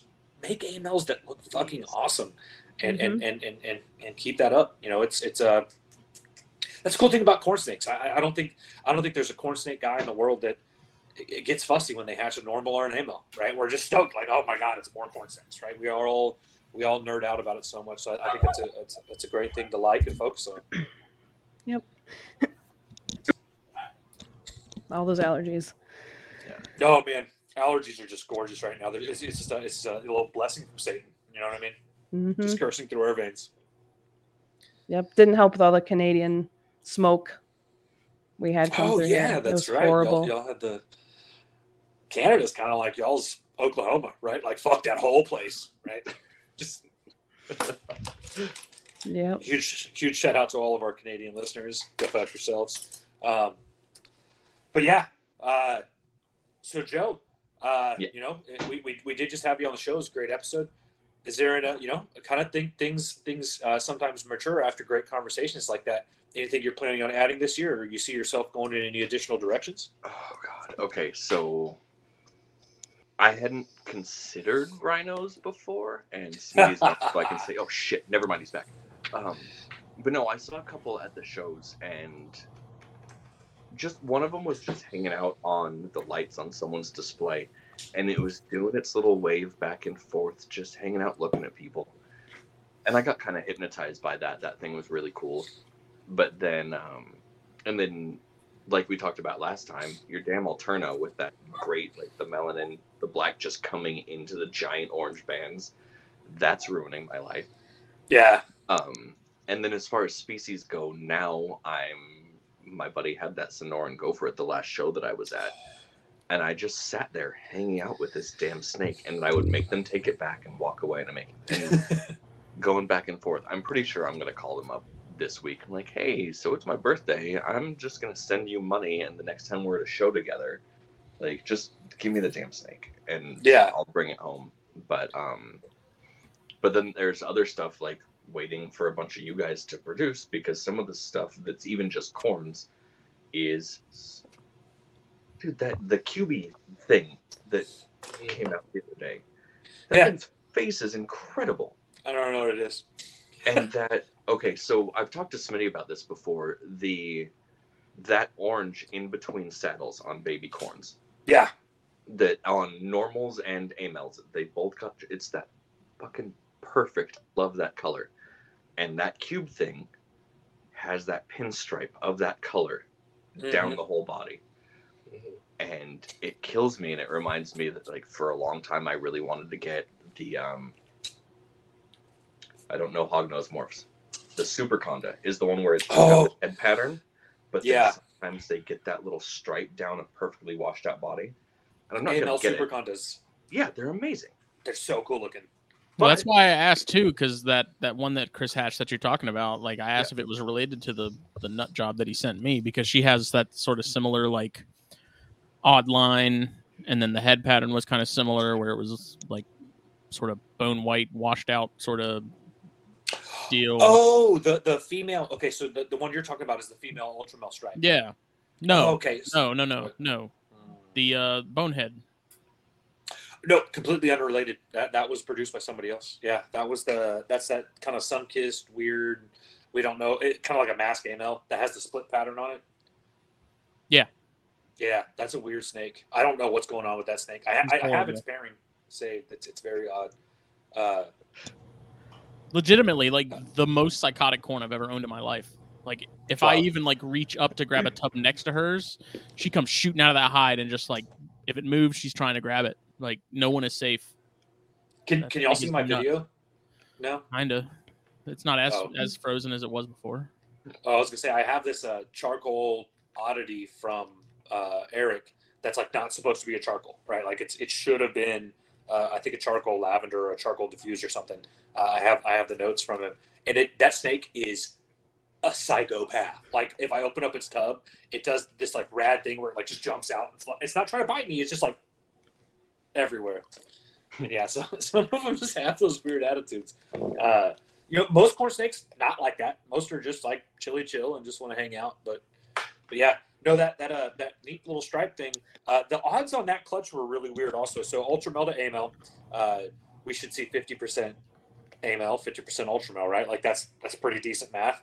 Out of 11 eggs, I got 3 AML. So it is what it is.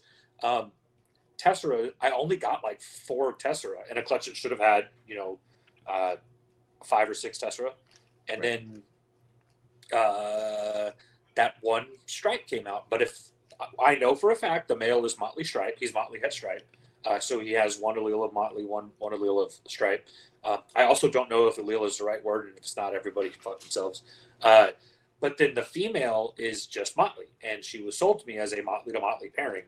But then it kind of says, okay, maybe she was also motley het stripe. But again, if that's the case, out of 11 eggs, I shouldn't have gotten 1 stripe.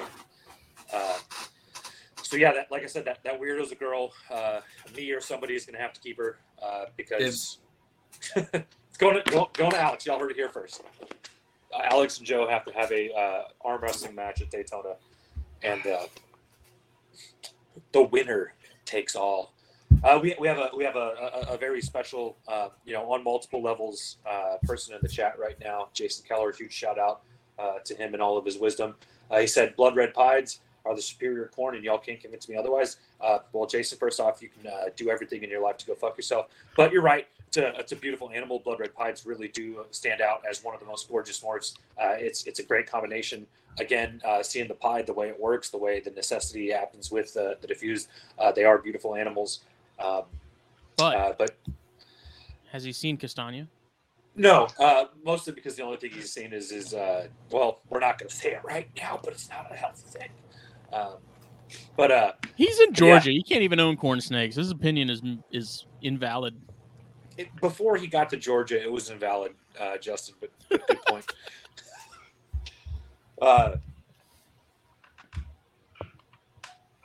Tyson Dallas asks, speaking of charcoal lavender, will you have any, Eric? I can tell you right now the answer is yes. I have a charcoal lavender from Eric that's doing amazing. She's gorgeous. It's actually a pewter lavender. And I can assure you Eric will be producing many charcoal lavenders. I'm unmuting him so he can speak for himself. Eric, we're going to unmute you. Okay. Eric? Charcoal. Yeah, I got some charcoal lavenders coming, hopefully.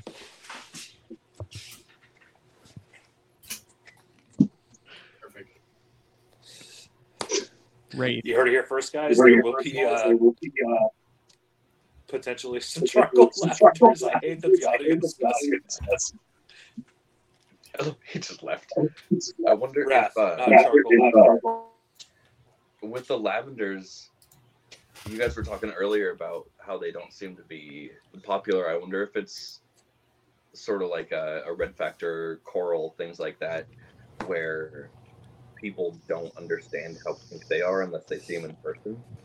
Because in a lot of pictures, a lavender just sort of looks like a weird anery. Yeah. And so it's kind of hard to tell, like, how different it is. That's a great point, Joe.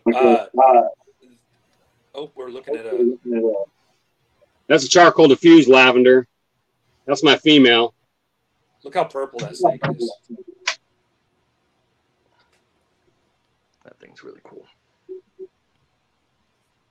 And I did put a castagna to her the second time. Yeah.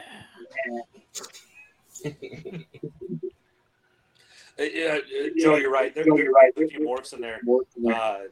Lavender, castagna, the red factor, the salmon snow, coral snow stuff. It's really weird. I can have you at my house, and I can put one of these things in your hands, and it's so damn pink that it freaks you out. And then you take a picture of it, and phones just don't register it. It's also like iridophores on certain animals. I have some Alterna, especially my black line stuff, the Dark Knight stuff that I'm working on producing. That male, he's black, right? And he looks like an absolute rainbow when you get him in the sun. And every time I take a picture of him, I just can't capture it.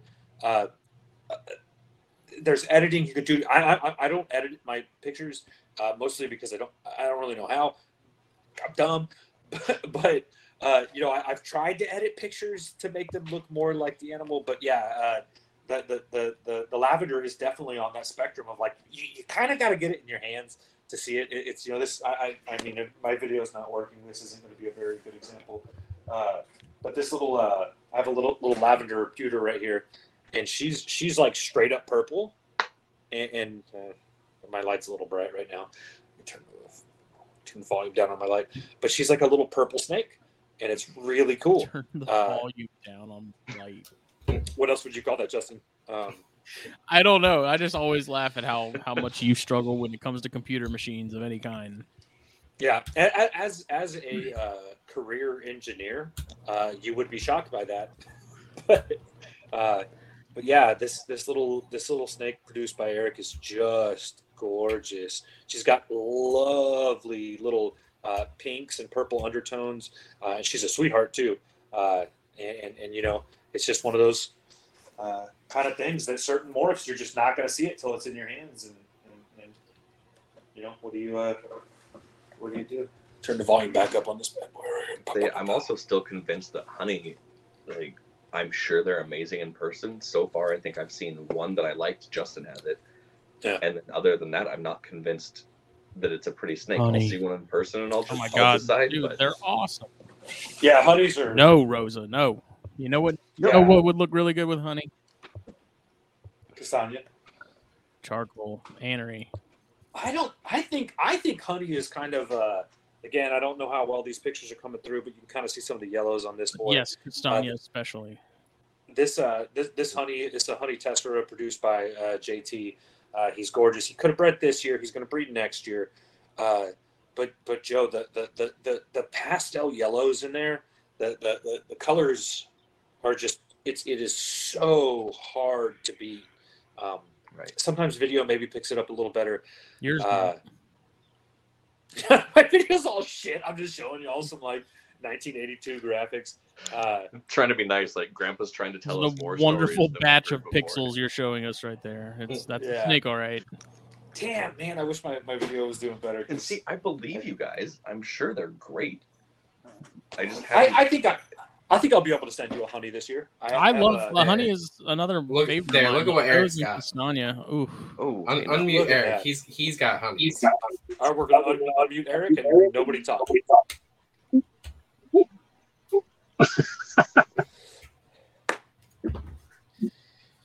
Ugh. It's disgusting. She likes to breed when she likes to breed, not when I like her to breed. Same. Yeah, we're live. I have to avoid so many jokes right now.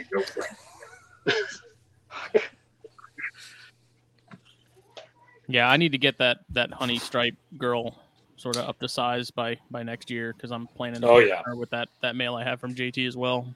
Is it the one with that weird like pulsing pattern down its back? Yeah. I fucking love that snake. Did you ever play it was like Kirby Touch and Go on the 3DS where you were using the stylus to draw lines for Kirby to follow? Nope. You're the wrong nerd. I am. But it's that I love that pattern on that specific. You say it was a honey stripe? Yeah. Sunkiss, for whatever reason, when you like a stripe in Sunkiss is that weird like reverse motley sort of pattern. Yeah, they I believe they originally called motley, sunspots. Yeah. Okay, see I know that name. Reverse motley. I'm starting a petition. No. We're renaming it. Oh yeah, that's the one that Eric just hatched out. Yeah, there you go. Yeah, see, I love that. That was before I was edumacated, and the guy that I bought that stripe from had it labeled as a motley, and so I was like, oh yeah, it's a weird looking motley. I think you guys can answer a question that's been bugging me. Are Keys corns just corns? Yes. No. Yes. So originally, the whole red rat corns, thing. They're corn snakes. Were their own subspecies, and I like to think that if you're finding them in the wild, we should probably respect the fact that they were originally a subspecies, much like we did with Emryi. You know, as a Nobel Prize winning biologist, when I proved that thorn scrubs were their own species on a podcast, that within 1 week, the paper came out and they were their own species. We can go back into the coffers, and maybe pull this up. But yeah, Bootski corns are definitely very specific. They're smaller. They don't feed like regular corns. They don't necessarily act like regular corns. They're very flighty. You'll find they kind of naturally have a diffused pattern to them. Spitfire reptiles, Yasser has some very, very, very beautiful examples. But Bootski corns, I believe it was Pantherophis guttatus rosale, sorry, I'm not good with scientific names, but they were considered their own subspecies. And I think that if we did a little bit more work with real taxonomy, we would find that they are kind of their own indicative little thing. You can't do real taxonomy when taxonomy isn't real. Okay, so taking that it's fake, the reason I'm asking is because isn't that where terrazzo originated? Terrazzo and diffused both came from Bootski's corns. Oh, well, then I'm fucked anyway. It doesn't matter. Yeah. Okay. Well, we're all fucked. No, I thought Cinder came from Keys. I mean, that's also a different morph, Justin. I don't fucking know. It could be another. Like we can start naming. How can you say that and then say that they're their own thing? The fact that more morphs are being found in the wild in that specific area would tell me that it's a different species, because that means they're maybe not as complete genetically. Thank you for proving that. I want to become a scientist just so I can prove Tessera is a hybrid, just to make you sad now. Joe, if it makes you feel any better, you're a scientist. Thank you. There you are. Makes me feel a little better. I won a Nobel Prize, right? Like I know what I'm talking about. It's a thing, man. I think we're all little micro scientists for sure. I wish Chris Montrose, if you're listening in the chat, go ahead and correct Justin.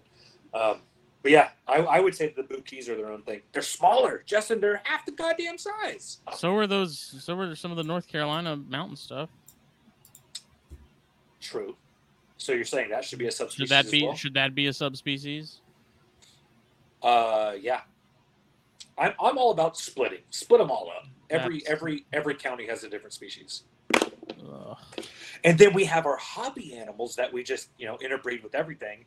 And then when I take my reverse stripe Nueces County thorn scrubs and I put them to corns, I have a new morph, and I'm a batrillionaire. That sounds great. So then mixing alterna is cool? What? Mixing alterna is cool. Is it what? We do not mingle genuses. I didn't mean with corns, you freak. Oh, okay. But here's mile marker 19, and then this mile marker 19 and a half. Like Taco Tuesday, and like. Here's the thing: if you have alterna, and they are from somewhere, like let's say we're talking about Brewster County, right? Brewster County is very large. It's one of the largest counties in Texas. That goes from about Alpine all the way down south to the border, and it cuts all the way through Big Bend. In Alpine, we have a lot of very notable localities. We have East Alpine, West Alpine, South Alpine. We have the Elephant Mountain Range. We have the Christmas Mountains. We can go even further south to River Road.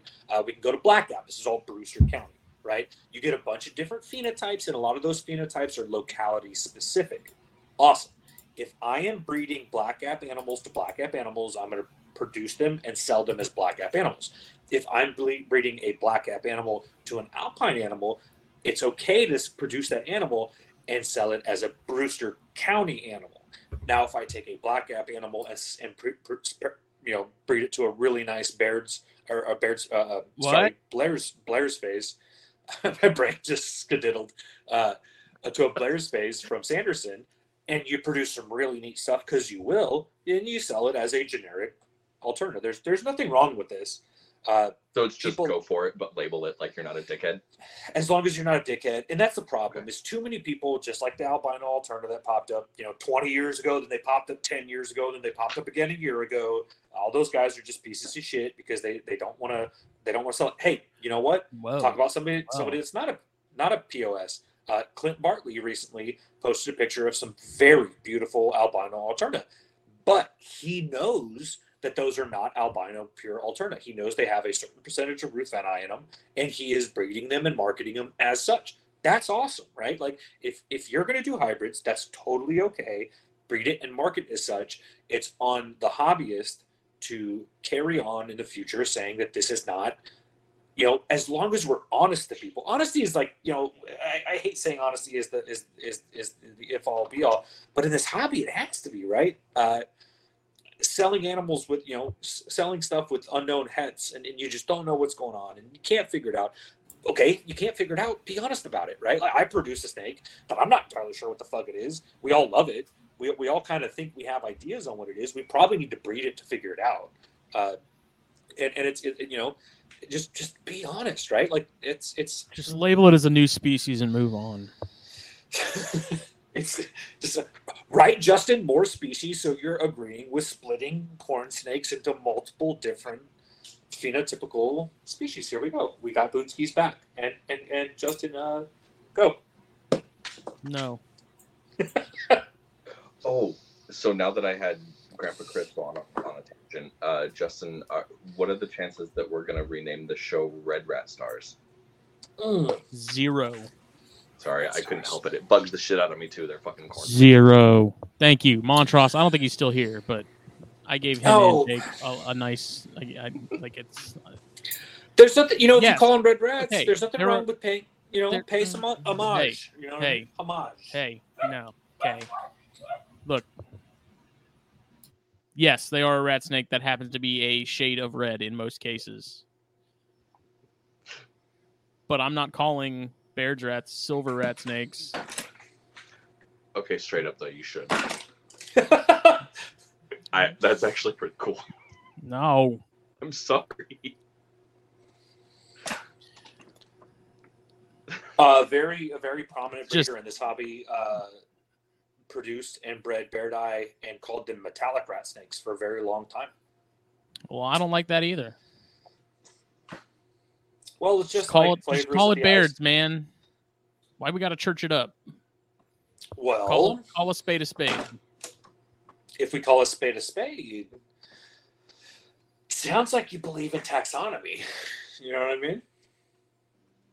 So where do we go from there? I believe in like real and good taxonomy. How about that? What has good taxonomy? Whoever the guy was that decided that Persimmon and rhinos should not be in Gonyosoma until someone came and decided to take a big old leak all over that. Okay, let's. While we're sitting here talking about taxonomy, let's talk about obsoleta, right? We're all on board that the old taxonomy for obsoleta before they were lumped is correct, right? One more time. We all follow the old taxonomy for obsoleta. We believe that the original splitting of those species is correct, right? I like splitting everything. I shouldn't participate in a taxonomy. I'm still pissed off that Mutton made it so that my Novas are the same as all the rest of them, and I can't get it named Harrisonish instead of Harrisoni. So Harrisonish. Yeah. I think I don't know much about carpets, but I would say that Novas kind of do hold they're a little different, and they would probably, from what I got to see some with Billy, they're very different from IJs or papayas, and so they may be a different. But I mean, how do you go study that animal, right? Like that's the other thing. You have to go find these things in the wild, and you've got to. So that's a difficult one to kind of figure out. Creative Corlivis said Dave Kaufman said they were red rats, and it's like, yeah, he also had a whole video talking about how milk snakes shouldn't be called milk snakes because they're technically a king snake. It was like, that's splitting hairs. I don't know. Everything's got to be the problem is so much stuff. It like has to be something different. It has to be something unique. Like everyone has to, not everyone, but people have to be the guy that has the one thing and no one else. You know, like the novelty holds so much weight. You know, quote unquote novelty. I'll say it that, not genuine. I don't know. I'm old. Get off my lawn. Okay. I mean, the names, they're for us to distinguish them. Sometimes we have to go back to the snakes. Don't fucking care what their name is. That's true. But it does help us sort shit out, and it gives us something to argue about.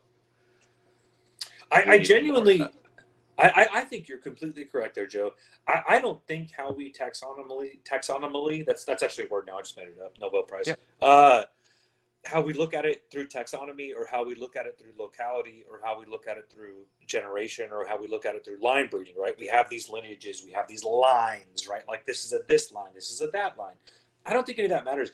And the only time it really matters is when this, and I don't mean for this to sound too political, but when the government gets involved and tells us what something is, right? Mm-hmm. When somebody that necessarily their bias is based on taxonomy, right? Like I know that Holly, you actually made a good comment about this scaleless in Illinois. Scaleless because it showed up through root beer corns in Europe, right? Because of that, somebody got a hold of that and decided that, well, these are hybrids. They have some amount of embryi in them, right? Like a scaleless corn snake is never going to survive in the wild in Illinois. I would be shocked if a corn snake would survive in the wild in Illinois with y'all's undoubtedly freezing temperatures often. And yes, there are embryi there. And I understand that if it's a protected species in the state, if they have found one, maybe that's something you shouldn't have. But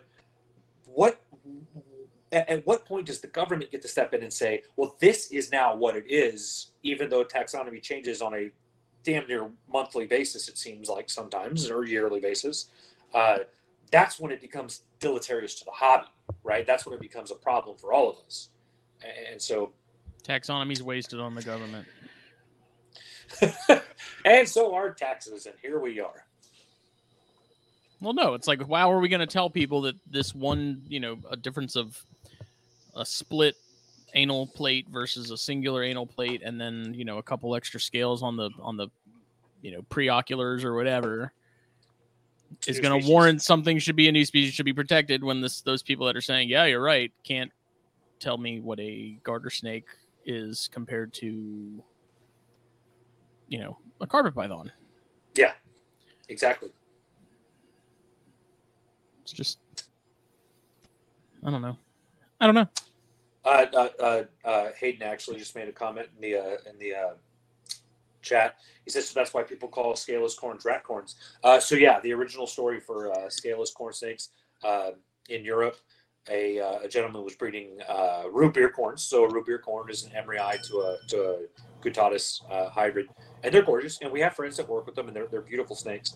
That's where the creamsicles come from, and creamsicles are some of the most beautiful base AML types. And yeah, so he hatched a scaleless corn. It somehow made its way to America, and it kind of popularized from there. Again, neat looking snakes. I think they're badass looking.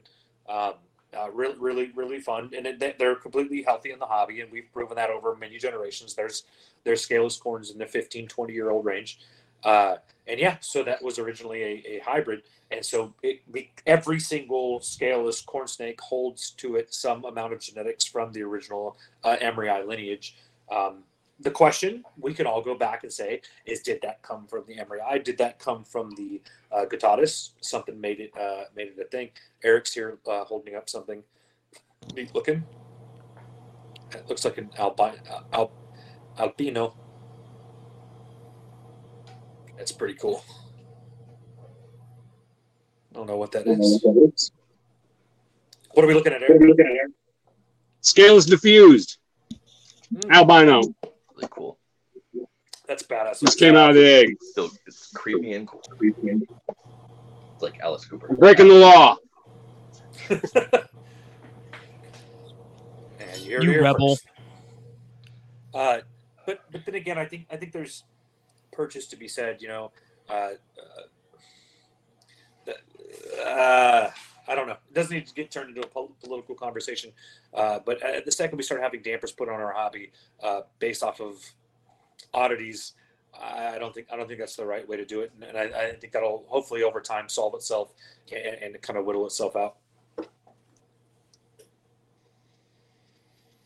Yeah. Do you guys have, Chris? Do you have statewide things that you can't have? I know certain cities, counties, things like that, you have regulations, but do you have, like, here? Really, the only I can keep native go ahead. rattlesnakes aside from one species, but I can't keep. I couldn't keep copperhead, things like that. Okay. Yeah. So Texas is pretty open. There's nothing we can't have. There's numbers of things we can't have. I can have Louisiana pine snakes, which are completely extinct in Texas. There hasn't been one found in Texas since I believe the 40s or 50s, and there was only a couple found. Their habitat is when you gone. Were you the one that found them, or? This I did not. Though I was alive in the 40s and 50s. Couldn't help it. I think I'm older than you, but I'm not going to skip old jokes when I can get them. No. I have gone and looked, but there's none left. But no, the thing that Texas is more worried about is what you sell. Okay. Texas will allow you to have up to 6 of even endangered species. Reticulated collared lizards, I believe, are still on the list. They have whitelisted and blacklisted certain species. So I can have Texas indigos now, and I can actually breed them, and I can ship them. There's nothing against that, but I'm not allowed to sell them. Also, reticulated coleonyx, the Coleonyx reticulatus, I can have and breed. I'm not allowed to sell. If I am selling native Texas species, I have to have a Texas native tax identification system for non-game species. So if I'm selling gray bandeds in Texas, I have to, you know what I mean? I have to do that. I don't sell gray bands in Texas. I have actually not really ever sold many gray bands anyways. But after you get past, the number is always 6 for some reason. If you get past 6, you have to be able to prove if you're selling it in Texas. If you're selling it out of state for some reason, it's completely okay. Now, I don't work with Texas indigos. I don't work with reticulatus yet. I will someday hopefully work with reticulatus, Coleonyx reticulatus. But there are some species, the reticulated collared lizard is kind of in that camp of you can have them, you can collect them, but you're not supposed to sell them. And that's kind of one of the weird things is like, I can ship you an animal that I've produced, but I cannot sell you an animal I've produced. Recently sent Dr. Loffman and Jacob Bratz some black pine snakes. Didn't sell them to him. I just sent them to him. There was no money exchanged hands at all. And Dr. Loffman was one of the ones that actually cleared that rule up for me. You can ship these animals. You can gift them, especially if it's to a school. That's totally okay. But you just can't sell them. And Texas is very strict about a lot of this stuff. You can't sell it. And so if there's any proof that money exchanged hands, they probably get fussy. And Texas is very fussy. But yeah, there may be a couple of endangered species. I know we have one of the racers, the blue racer. There's a very rare racer that lives here that's endangered. And I think some of the lyre snakes. We have a cat-eyed lyre snake that I believe is endangered. But yeah, so it's kind of just based off that. Texas kind of lets you do whatever you want. Now, my city does have some rules and regulations based on keeping. But yeah, Texas is pretty chill with most of it. Right.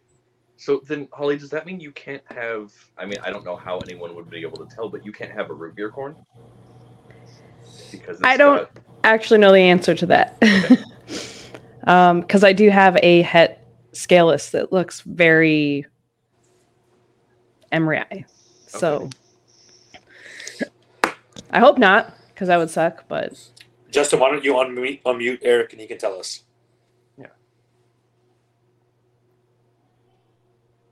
Eric, What was the go ahead. question? So what is? Can you have the root beer corns? Or? Now without permits. Okay. Yeah, the scaleless all need permits because of the emery eye. We haven't found an emery eye in Illinois since 1980. In fact, the last place I know an emery eye was ever at, there's a Walmart sitting on top of it now. But and the funny thing is, I live right on the border of Iowa. There's emery eye in Iowa too, and you can have them over there. So, I mean, it's just a matter of our state's herpetologist making that law. Right. Huh. Well, yeah, sadly, one of the things is They don't exist here anymore, but in order, like... Yeah.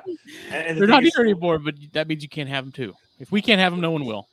And what sucks is probably the state biologists that are in charge of any type of herpetology. It's the last thing on their mind, right? Like they're probably worried about some kind of newt or something that is getting run over by Walmarts. Like you said, they're not worried about whether you can have. Yeah, they're not worried about private collections or the impact it has on the hobby. Local populations, those take a backseat to Walmarts and Dollar Generals and all that other stuff, Yeah. Yeah, that's why I can't find Cal Kings in my town anymore, and why I haven't seen a fucking ringneck since I was in 3rd grade. But yeah, cool. Hey, Elizabeth, how are you doing today? Oh, that's really loud. I'm doing good. Barbecue and Fit asked a great question. I've seen Morph Market where they have stuff labeled as jungle corn. What is that? So jungle corn is a California king snake and a corn snake hybrid. They're really pretty enough already. Yeah, but they're really weird, and a lot of times they are infertile. It's cross genus species hybrid. Cool snakes, but they're very pretty. They're very random from what I've seen. The parrot disagrees. I was say, oh my, thank God somebody has a bird. I thought that was over here. I'm so sorry. I thought he would be asleep by now, and he's not. I'm just happy that somebody knew what it was. He wants says, let me out. He wants freedom.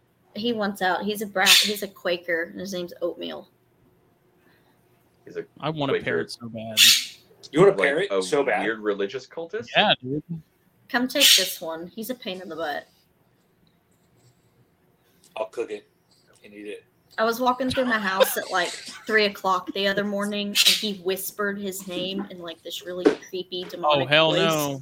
I almost killed him. So he's my favorite bird now. Oh no!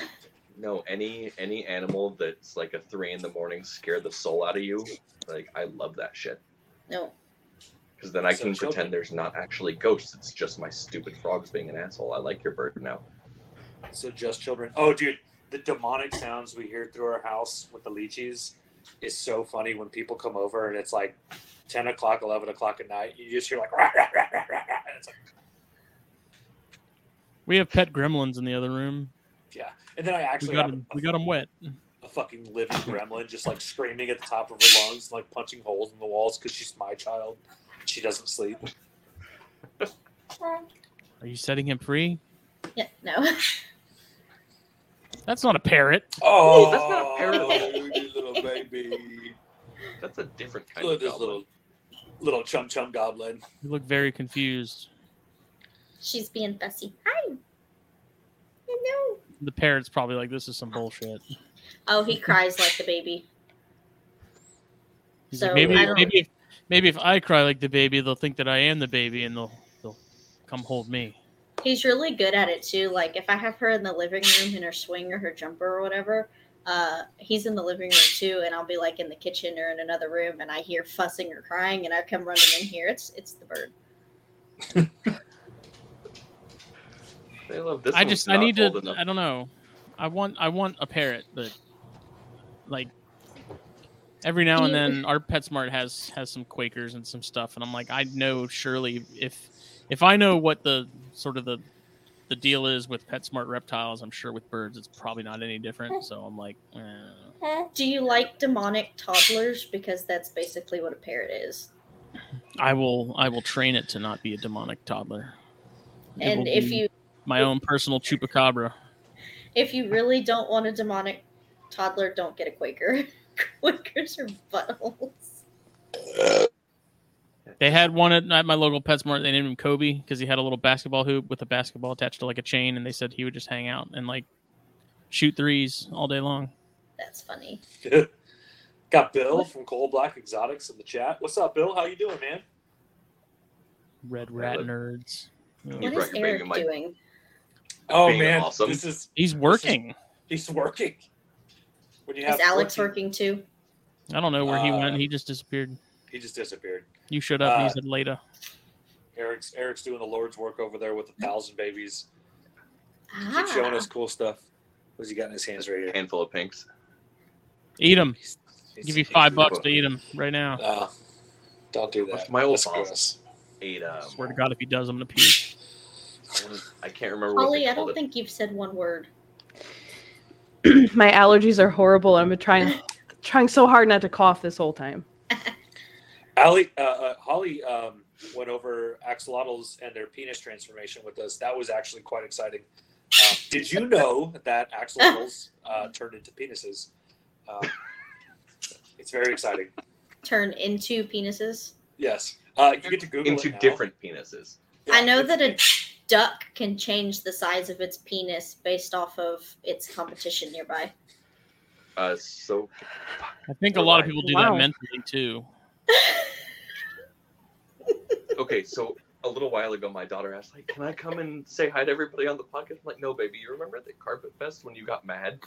Like, the language is worse this time. You can't come to right now." And it's all because of Chris. It's just Chris.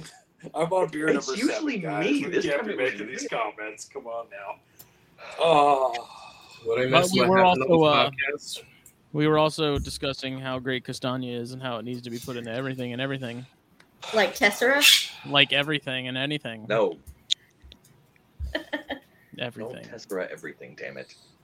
Not Tessera, also Castagna. Yeah. Bill, not to side rail this wonderful conversation about stuff.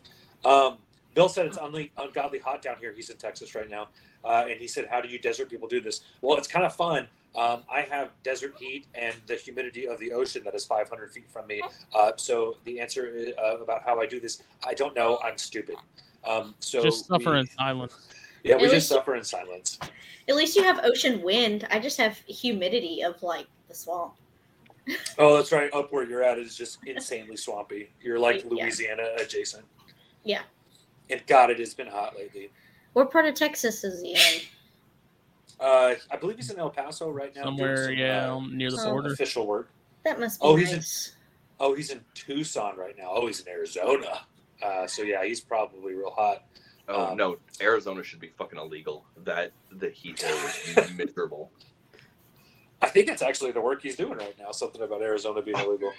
But yeah, Arizona has a very special level of heat. But what's beautiful about Arizona, it's the same thing as beautiful about West Texas, is at night it cools down and it's usually pretty nice. Dude, you say that, but when we were in Texas at night and it was still like triple digits in Big Bend, wasn't all that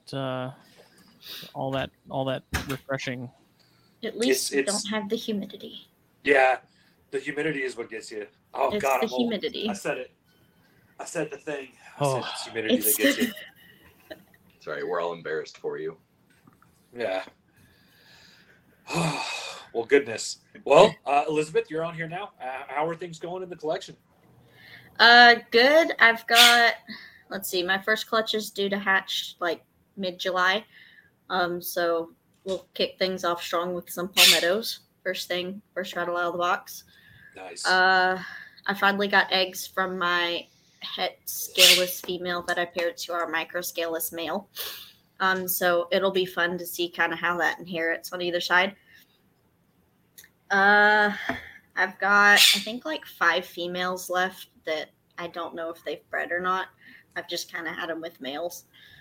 So hopefully they go this year. And then I have maybe 3 that I'll double clutch if they'll do it for me. But we're pretty much just sitting on our hands and waiting at this point. Nice. Yeah, some of that palmetto stuff is going to be really neat. Microscale is a really neat one. I keep looking at it, and I keep trying to decide if I like it or not. It's like scaleless adjacent. Scaleless is kind of the same thing for me. It's a prerequisite. I think at some point in my collection I need a scaleless anery just because the way they look, they're so damn cool. I don't know what it is with scaleless anery. They're so pretty, but scaleless still kind of freaks me out. But yeah, the micro scaleless are really, really cool looking. Kind of a different thing. Yeah, they're pretty trippy. If you want to step it up a notch on your scaleless anery, add dilute into it and get you a scaleless blue. Yeah. I still kind of regret I sold my blue motleys. Yeah, you idiot. I gotta say it. As babies, those are some of the coolest looking snakes. As adults, blue motleys are not that appealing. I don't get out of here.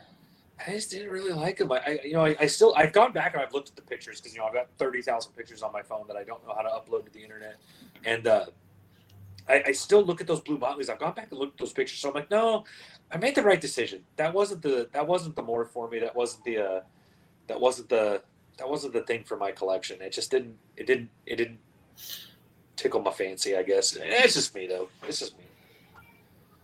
Okay, so you have dilute scaleless. Is dilute not how like when you have a lavender scaleless you can't fucking tell it's lavender?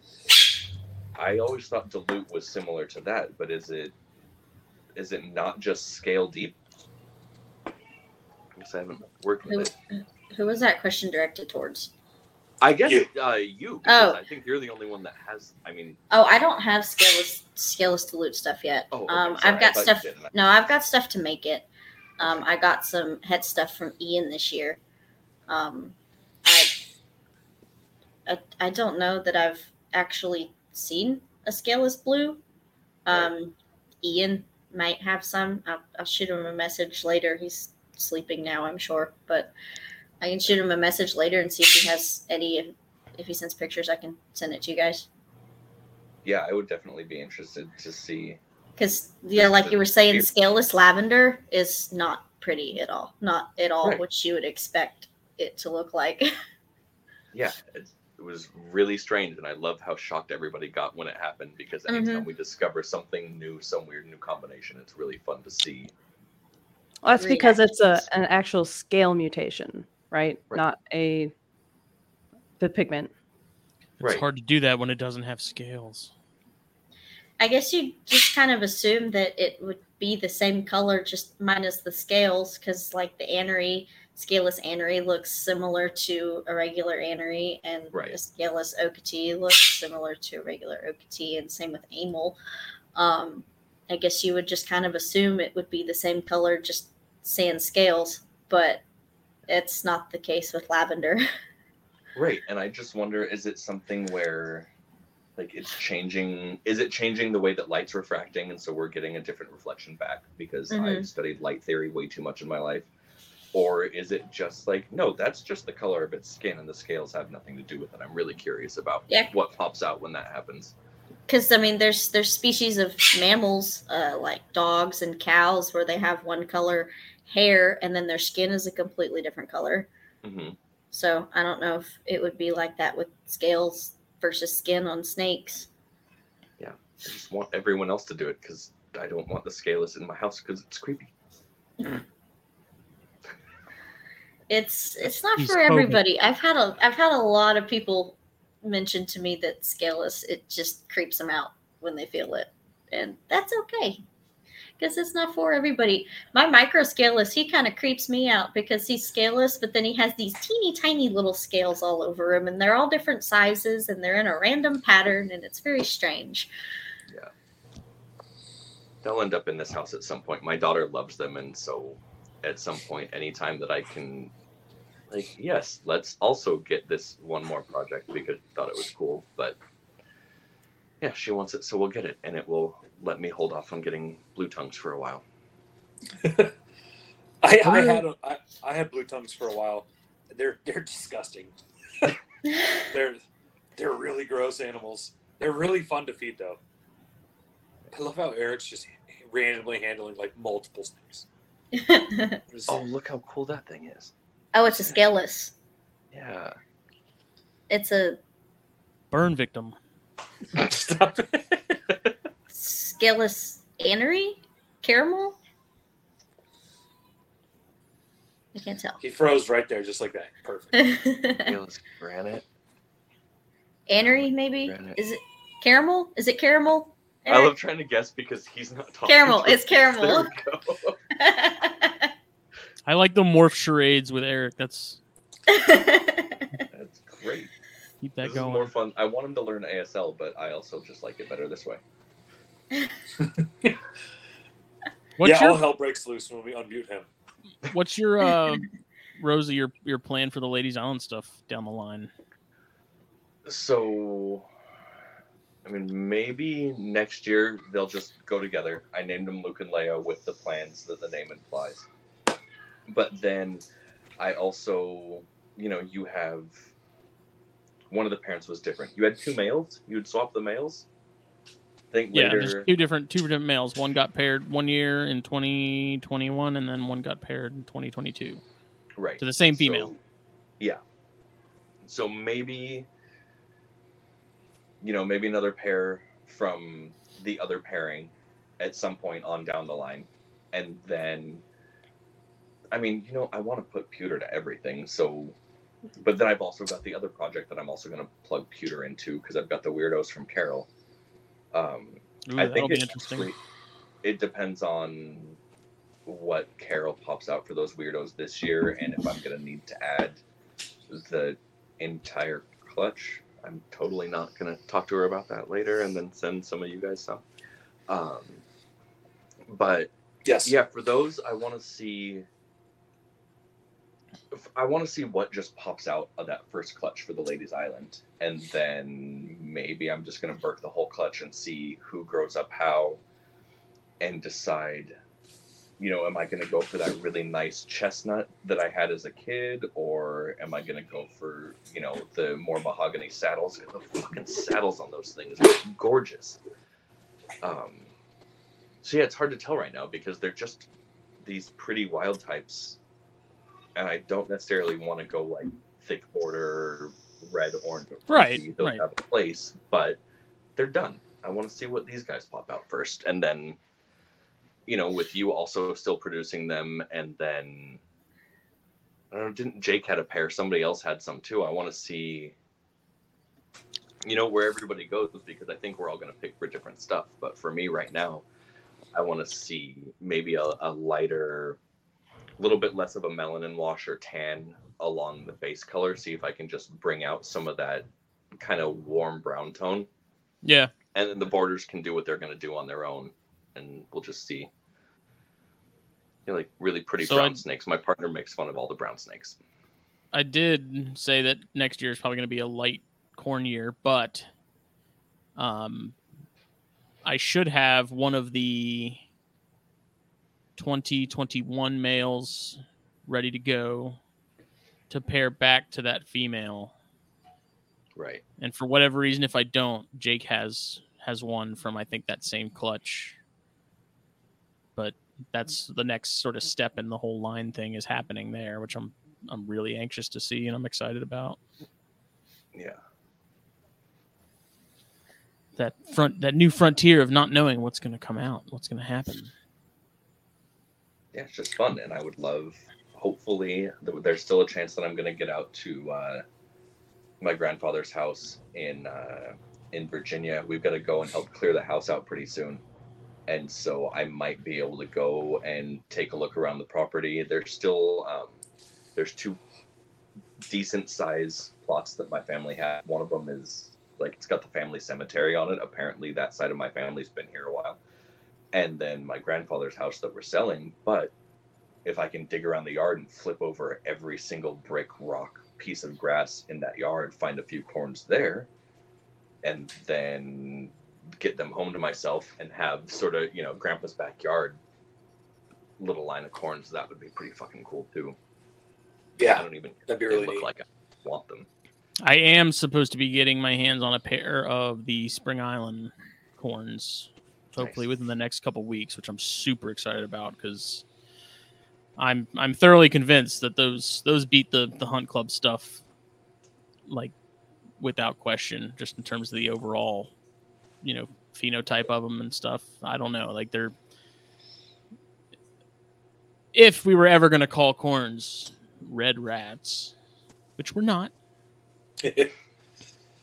those would probably be the closest thing, because those things are freaking red. But I'm not going to give Montrose the satisfaction. That's, I mean, you gotta do what you gotta do. Liz is here. We can just call everything a pink rat. You're the only person that's ever shown me what they actually look like in a photograph. That's been amazing. Yeah, the pink stuff is not easy. It does not come without work. Yeah. I spend probably at least 20 or 30 minutes per pink snake just taking pictures. It's well worth it. Those pictures It's tough, are amazing. yeah. And I kind of retired from being a semi-pro photographer for most of my life, and I can't do that. I don't have that patience. And see, well, I appreciate it, but it really sucks because I don't even really know how to work my camera. I just kind of take like maybe 15 pictures on each setting and see which one comes out the best. I mean, the camera's like half the battle. The getting them to sit still long enough to get a decent picture is the issue.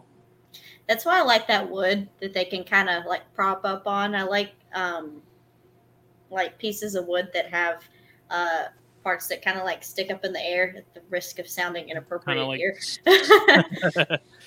It just kind of like slows them down long enough to get photos of them. Yeah. And a lot of times I like evening natural light. Just in the evening when you can like barely see the outlines of the trees anymore against the sky. I really like that kind of lighting for pink snakes. Our backyard doesn't sit well for morning light, and I'm not up when the sun is coming up. I don't get out of bed until like 10 o'clock in the morning. So early morning is not happening for me. But I can't do anything in my front yard because we live in a neighborhood and an HOA, and I don't want people screaming because I'm coming in and out of my house with snakes because they think a corn snake is going to eat their child or their cat, heaven forbid. But yeah, I like if you give them something that's kind of like propped up in the air that they can perch on, they don't move quite as much.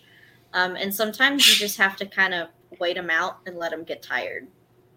And then they'll sit for you. And I have some, one of my snakes, Elvira, she's a normal lava cinder anal anery. She doesn't sit still for anything. I have had that snake for 3 years, and I have not gotten a single good picture of her because she is a freaking idiot. Yeah, it's tough. I can't. It is really hard. Yeah, I had this weird oddity that happened in my brain today where I was like, all right, I need to take pictures of snakes to actually sell them this year. And I see all these beautiful pictures, Eric, you, Elizabeth, JT take. I was like, all right, I'm going to take some pictures of some snakes I'm going to post for sale. And I started taking pictures today, and I was like, oh, man, I don't know what I'm doing. But hey, I'll be in Corpus here in a couple weeks. I can bring my camera. We might have to do that. I've got to figure it out. I've got Mouse sent the photo booth. There you go. Yeah. It's not a bad idea. Yeah. Yeah, it's so weird. With geckos, I don't know. I'm holding a gecko right now. I could take a picture of a gecko all day long, and I usually get it right. And it's just snakes are tough, man. They're just No, colubrids are tough because I don't have any Colubrids are issues tough. taking pictures of the green trees. I have nothing but problems trying to get pictures of the corns, the bears, the Bredl's python, any of the Asian stuff. Like those are even harder because those Oh no. God. spells stay still even more. No. It's just it's frustrating. I could not take a picture of a Chinese beauty to save my life. I just have to rip the tub open and snap a picture while they're not You got to moving. do it before they realize what's going on. Yeah. Or a bamboo rat. I had a bamboo rat once, and oh God, no! It was very much wishful thinking trying to take a decent picture of that stupid snake. Rhinos are kind of the exception because the rhinos are usually just out sitting anyways, not moving. Yeah. But as soon as you pick them up and take them out, they're moving constantly. So I guess those and the percentum are kind of the same way. But the percentum, once they realize what's going on, then it's just all hell breaks loose and they're ready to go. Yeah. I think all y'all need leopard The Jan's geckos, man, dude. These things are so cool. I hate leopard geckos. No. That requires me to either keep bugs or go get bugs. And I finally got rid of my dubia colony, and I don't want to get more bugs. I think leopard geckos are easier than colubrids. I don't know. They're so fun. They're so... I've got one around here somewhere. I don't know. Oh, I'm not in the right room. Never mind. They're usually just so calm and pretty, and just I like to solve them. Had some as a kid. Yeah. They were cool. Yeah, I don't know. Literally the only reason they're in my collection is because of my daughter. She's in love with them. She comes in and plays with them constantly, and then I start playing with them. I'm like, oh, you have eyelids. I love you. I don't know. All the eyelid geckos are just great. Maybe I can convince Katie to let me get a parrot. A parrot? You're back on the parrots. Oh, Well, man. she won't let me keep venomous again. So we got to have a compromise somewhere. Can we listen You still to have you for the first time? Because I want to hear that laugh. Huh? What? What's that? I was going to say, can we listen to you, Smitty? Ask her just the first time, can I get a parrot? Because I really want to hear her laugh. I think she'd be more open to that than the venomous thing because she's seen the parrots. She saw Kobe the Quaker at PetSmart and liked him a lot too. So, Do you not have Boiga anymore? No, I got rid of those when the ban was on the table with South Carolina. Yeah. It was probably a little premature, but Terry Burwell has them. He's upstate, so I guess if I ever wanted to get back into them, which one day I may, but space right now it ain't happening. But yeah, I joke around about being nervous with venomous and rear fang and stuff like that, but I think I would love to work with some lepidus. I just it's a alternate adjacent species. I was so very close to getting her sold on pygmy rattlers. I was so close. Pygmies are cool, man. I want a speckled rattler really bad. Yeah, specs are nice. Ooh, or blacktails. Blacktails are gorgeous. West Texas blacktails are just they're little. They're not big. Look at Eric's got a picture of What's a Massasauga? Masasawa. Masasawa are gorgeous. Those are really neat to find because they're little tiny things and they're just so spunky. I wouldn't mind Aatrox again. The Aatrox I had was fun. It was got one tattooed, man. It's that was one of my favorite animals. I don't know how to do it, but it's on my. It kept things interesting, but that was a fun species. Aatrox have a very special spot in my heart. Obviously, it's a South Texas squirrel. I literally see more Aatrox than I do squirrels. Texas squirrel. I see more Aatrox than I do squirrels. That's my bird. Why didn't you just show him? He's probably awake, hanging out. Because he has recently realized that he can fly, and as soon as he comes out of his cage, he flies. And I am 4'11", so when he flies on top of something, I cannot get him down. He just stands there and laughs. He does. And he actually does laugh. He mimics my laugh, and it's really annoying. I didn't realize how much I hated my laugh until my bird started doing it all the time. Wait till your kid does it. Oh, yeah. Wait till your kid... He hasn't learned any cuss words yet, which is shocking. Yeah, mine would pick up a few. My kid says my cuss words too. It's super cute. My kid swears more than I do. It's amazing. My daughter's first word is either going to be shit or fuck, 100%. Yeah. Possibly both. Especially at like fuck. Especially going to the expos with us all the time. Oh, you see some mouthy people at expos. Yeah, the expos can be kind of rough for kids. I've been bringing my daughter now to the expos, and it's a little rough, Earmuffs. But yeah, Justin, get some Aatrox, man. They're man, what a spunky animal. What an attitude-filled. I think, I mean, in terms of like getting experience and working with venomous, I think they're a pretty good candidate for that because, you know, especially if you get one that's pretty high strung, which I mean, a lot of them are. They're going to teach you to definitely pay attention to what you're doing and keep you on your toes. It's not going to be as easy as some of the other stuff that's just going to go from hook to bucket, you know, no problem. Like that Aatrox I had, man, she was. Anytime I had to do cleaning or water changes, it was like phone went on silent. You know.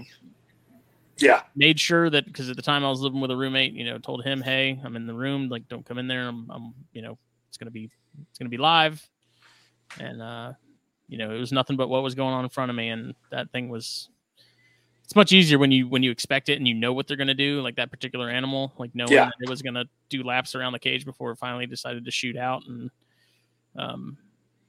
but in terms of like species, I think to sort of gain experience from, and in particular with you know pit vipers that don't ride a hook very well, that was a good species for it. You know, it's all about that understanding, especially with venomous, the understanding between the keeper and the kept, and getting it to not can enough to say that. God damn it! Like cover yourself in ketchup. No, I'm serious. You know, it's once the understanding is there, the animal will reflect your emotions, and it's symbiotic at that point, and we all need to be conscious of that. I think with venomous. The only real experience I have like native venomous, the only thing around me are Oregonus, so the Northern Pacifics. Yeah, I don't love them, but they're just Norpax are awesome, dude. I like the Northerns way more than the Southerns. They're so mellow compared to the Southerns. Yeah, it's ridiculous. And then I mean, I've had interactions with Sidewinders too, and those are probably my favorite. I fucking love those things. But yeah, the Northerns Sidewinders are badass. They're so good. And they just kind of hang out. Like my daughter, oh my god, the first time we spotted a Northern, we were at Pinnacles National Park. I told her ahead of time, baby, you find me a rattlesnake, I'll give you $50. She was probably 6 or 7 at the time. She's having a fucking miserable time. It's hot as shit. Walks up holding one, like, here you go. No, I've got her trained slightly better. She walks ahead of us on the trail a little bit, and then all of a sudden she calls out, snake, rattlesnake. And we walk up, and I find her, and it's curled up there, and it's all beautiful, and just hanging out by a metal manhole, getting some extra heat. And give her a great big hug and set her down. I'm excited. I'm almost in tears. Like, my baby found a rattlesnake. This is great. And she just looks at me and holds her hand out, waiting for the $50. Like, you little shit. And I mean, I paid her still, but yeah.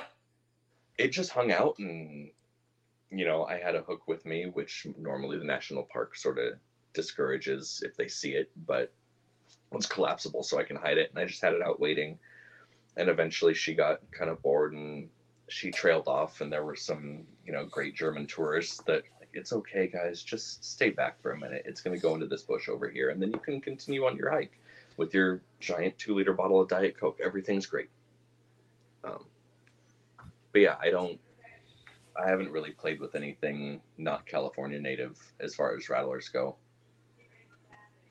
So I haven't gotten to see any attitude. They've always been behind glass, and just all of them are pissed off behind glass. Yeah.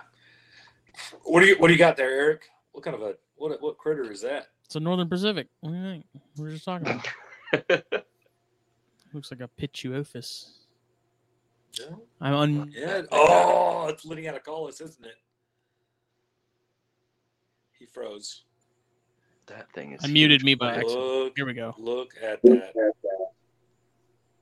Yep, lime pine. You're all talking about venomous snakes and stuff to work with. It was kind of a close candidate. At least mine are. She's actually behaving herself. Here's my monocle cobra. That is huge. Wow. That's really pretty. That is definitely a dream species for me to. I keep working at it. They didn't go this year. That's Those are the a handful there. They kind of look like subocs. They're the southernmost reaching species of Pituophis, and they're massive. And they usually have really shitty attitudes. What an animal! It's huge. Yeah. Oh yeah. The pattern is so cool. You know what that needs? Tanya. That needs to be in my hands. God, dude. Lineaticollis. Yeah, Pituophis lineaticollis. There's another subspecies that's adjacent to those, the Gibson eye, and those are all very south in Mexico.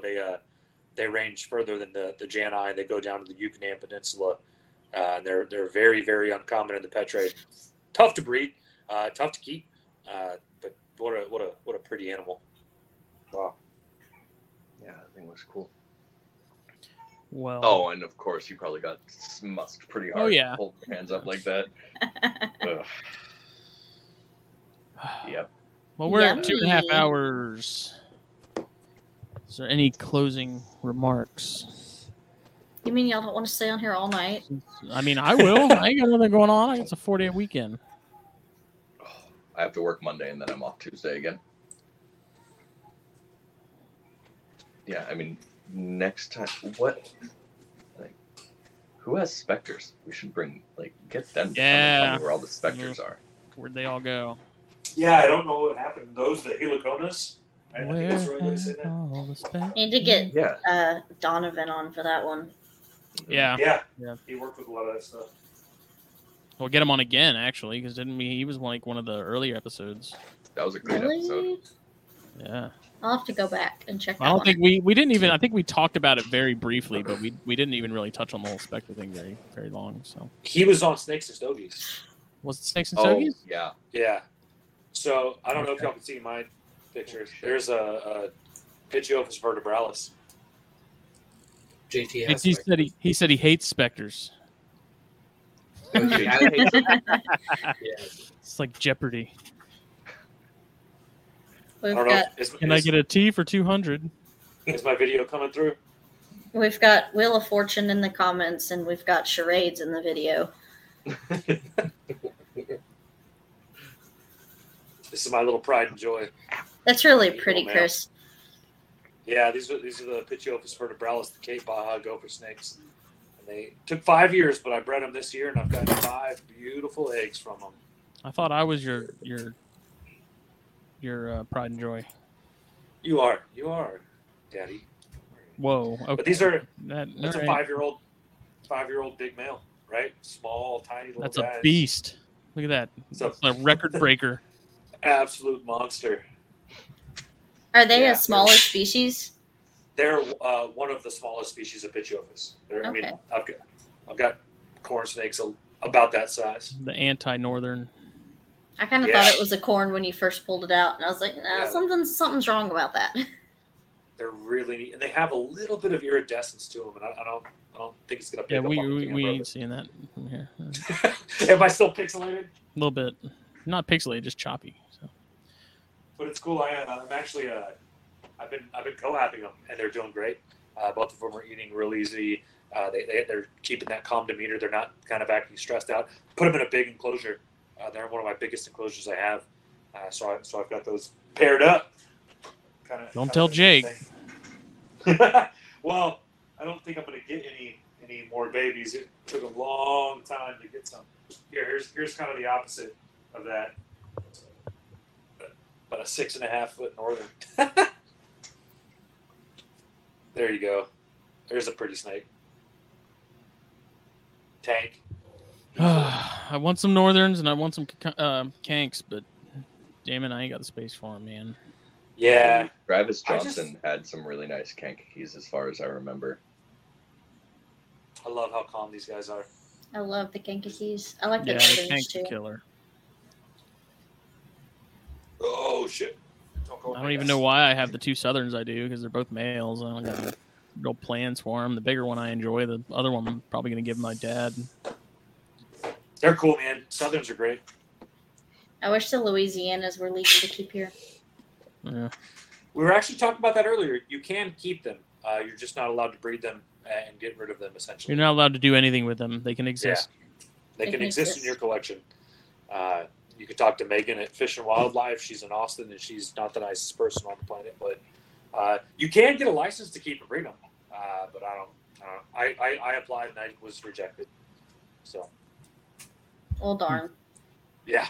I would love to have some Louisiana pines. Ruth and I are amazing. Now what do you have, Eric? The Pomilus. Oh, that's the smallest species of Pitiophis. Oh, they're like little garter snakes. Look how tiny it is. I have to have it. Is that full grown? Yeah, he bred them this year. He's got eggs. Oh my goodness. That's adorable. My eggs. They're little tiny Pitiophis. It's a catenifer. It's a gopher species. I need something like this because I love the pits, but they're so big, and I just don't have the room for a lot of big pits. You need Janai. I was to say, if you don't mind wild, I might find some more Pacifics this year too. Pacifics are cool. Yeah. The Pomilus are neat. They're a little jumpier. His is kind of looks like it's acting pretty well, but they're really good at musking and freaking out like a garter snake. Okay, then maybe I don't want that. You need Janai. Janai are just so easy. They're so fun. Yeah, I like Janais. They're so good. It's my favorite Jake, I species. did see that one that you sent me that I gave to Jake. I saw that one recently. And that thing looks good. That's a good looking snake. Janai are great. Yeah. All right. Well, I think it's getting close to bedtime. It's hot in here still. I'm sweating. We will be back tomorrow night for Steaks and Stogies. Nice. This time tomorrow night, 9:00 Eastern. This episode was brought to you by blackboxcages.com. Check them out, Facebook, Instagram. Use the code THN at checkout. Save yourself a little bit of money. Get yourself something nice. New rack size, dropping very soon. SilentHillReptiles.com. Silent Hill Reptiles on Facebook and Instagram as well. Check out their for sale page. JT's going to have a lot to get rid of here soon. And then FulviusApparel.com. Buy yourself a shirt. Look good. A hat. Get a hat. Get a hat. Still got to fix that. That might be on the docket for things to do tomorrow. And yeah, follow Alex at Keystone Corns. Follow Holly at Canterbury Corns. Follow Chris at Badlands Herpetoculture, or you can email him at geckodaddy696969 at hotmail.com. Follow Liz at Burning Ember Reptiles. Follow Eric at ECW Reptiles. Follow Joe Rosa at Open Hostility.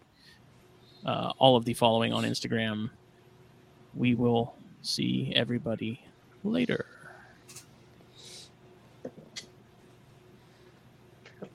Bye. Bye.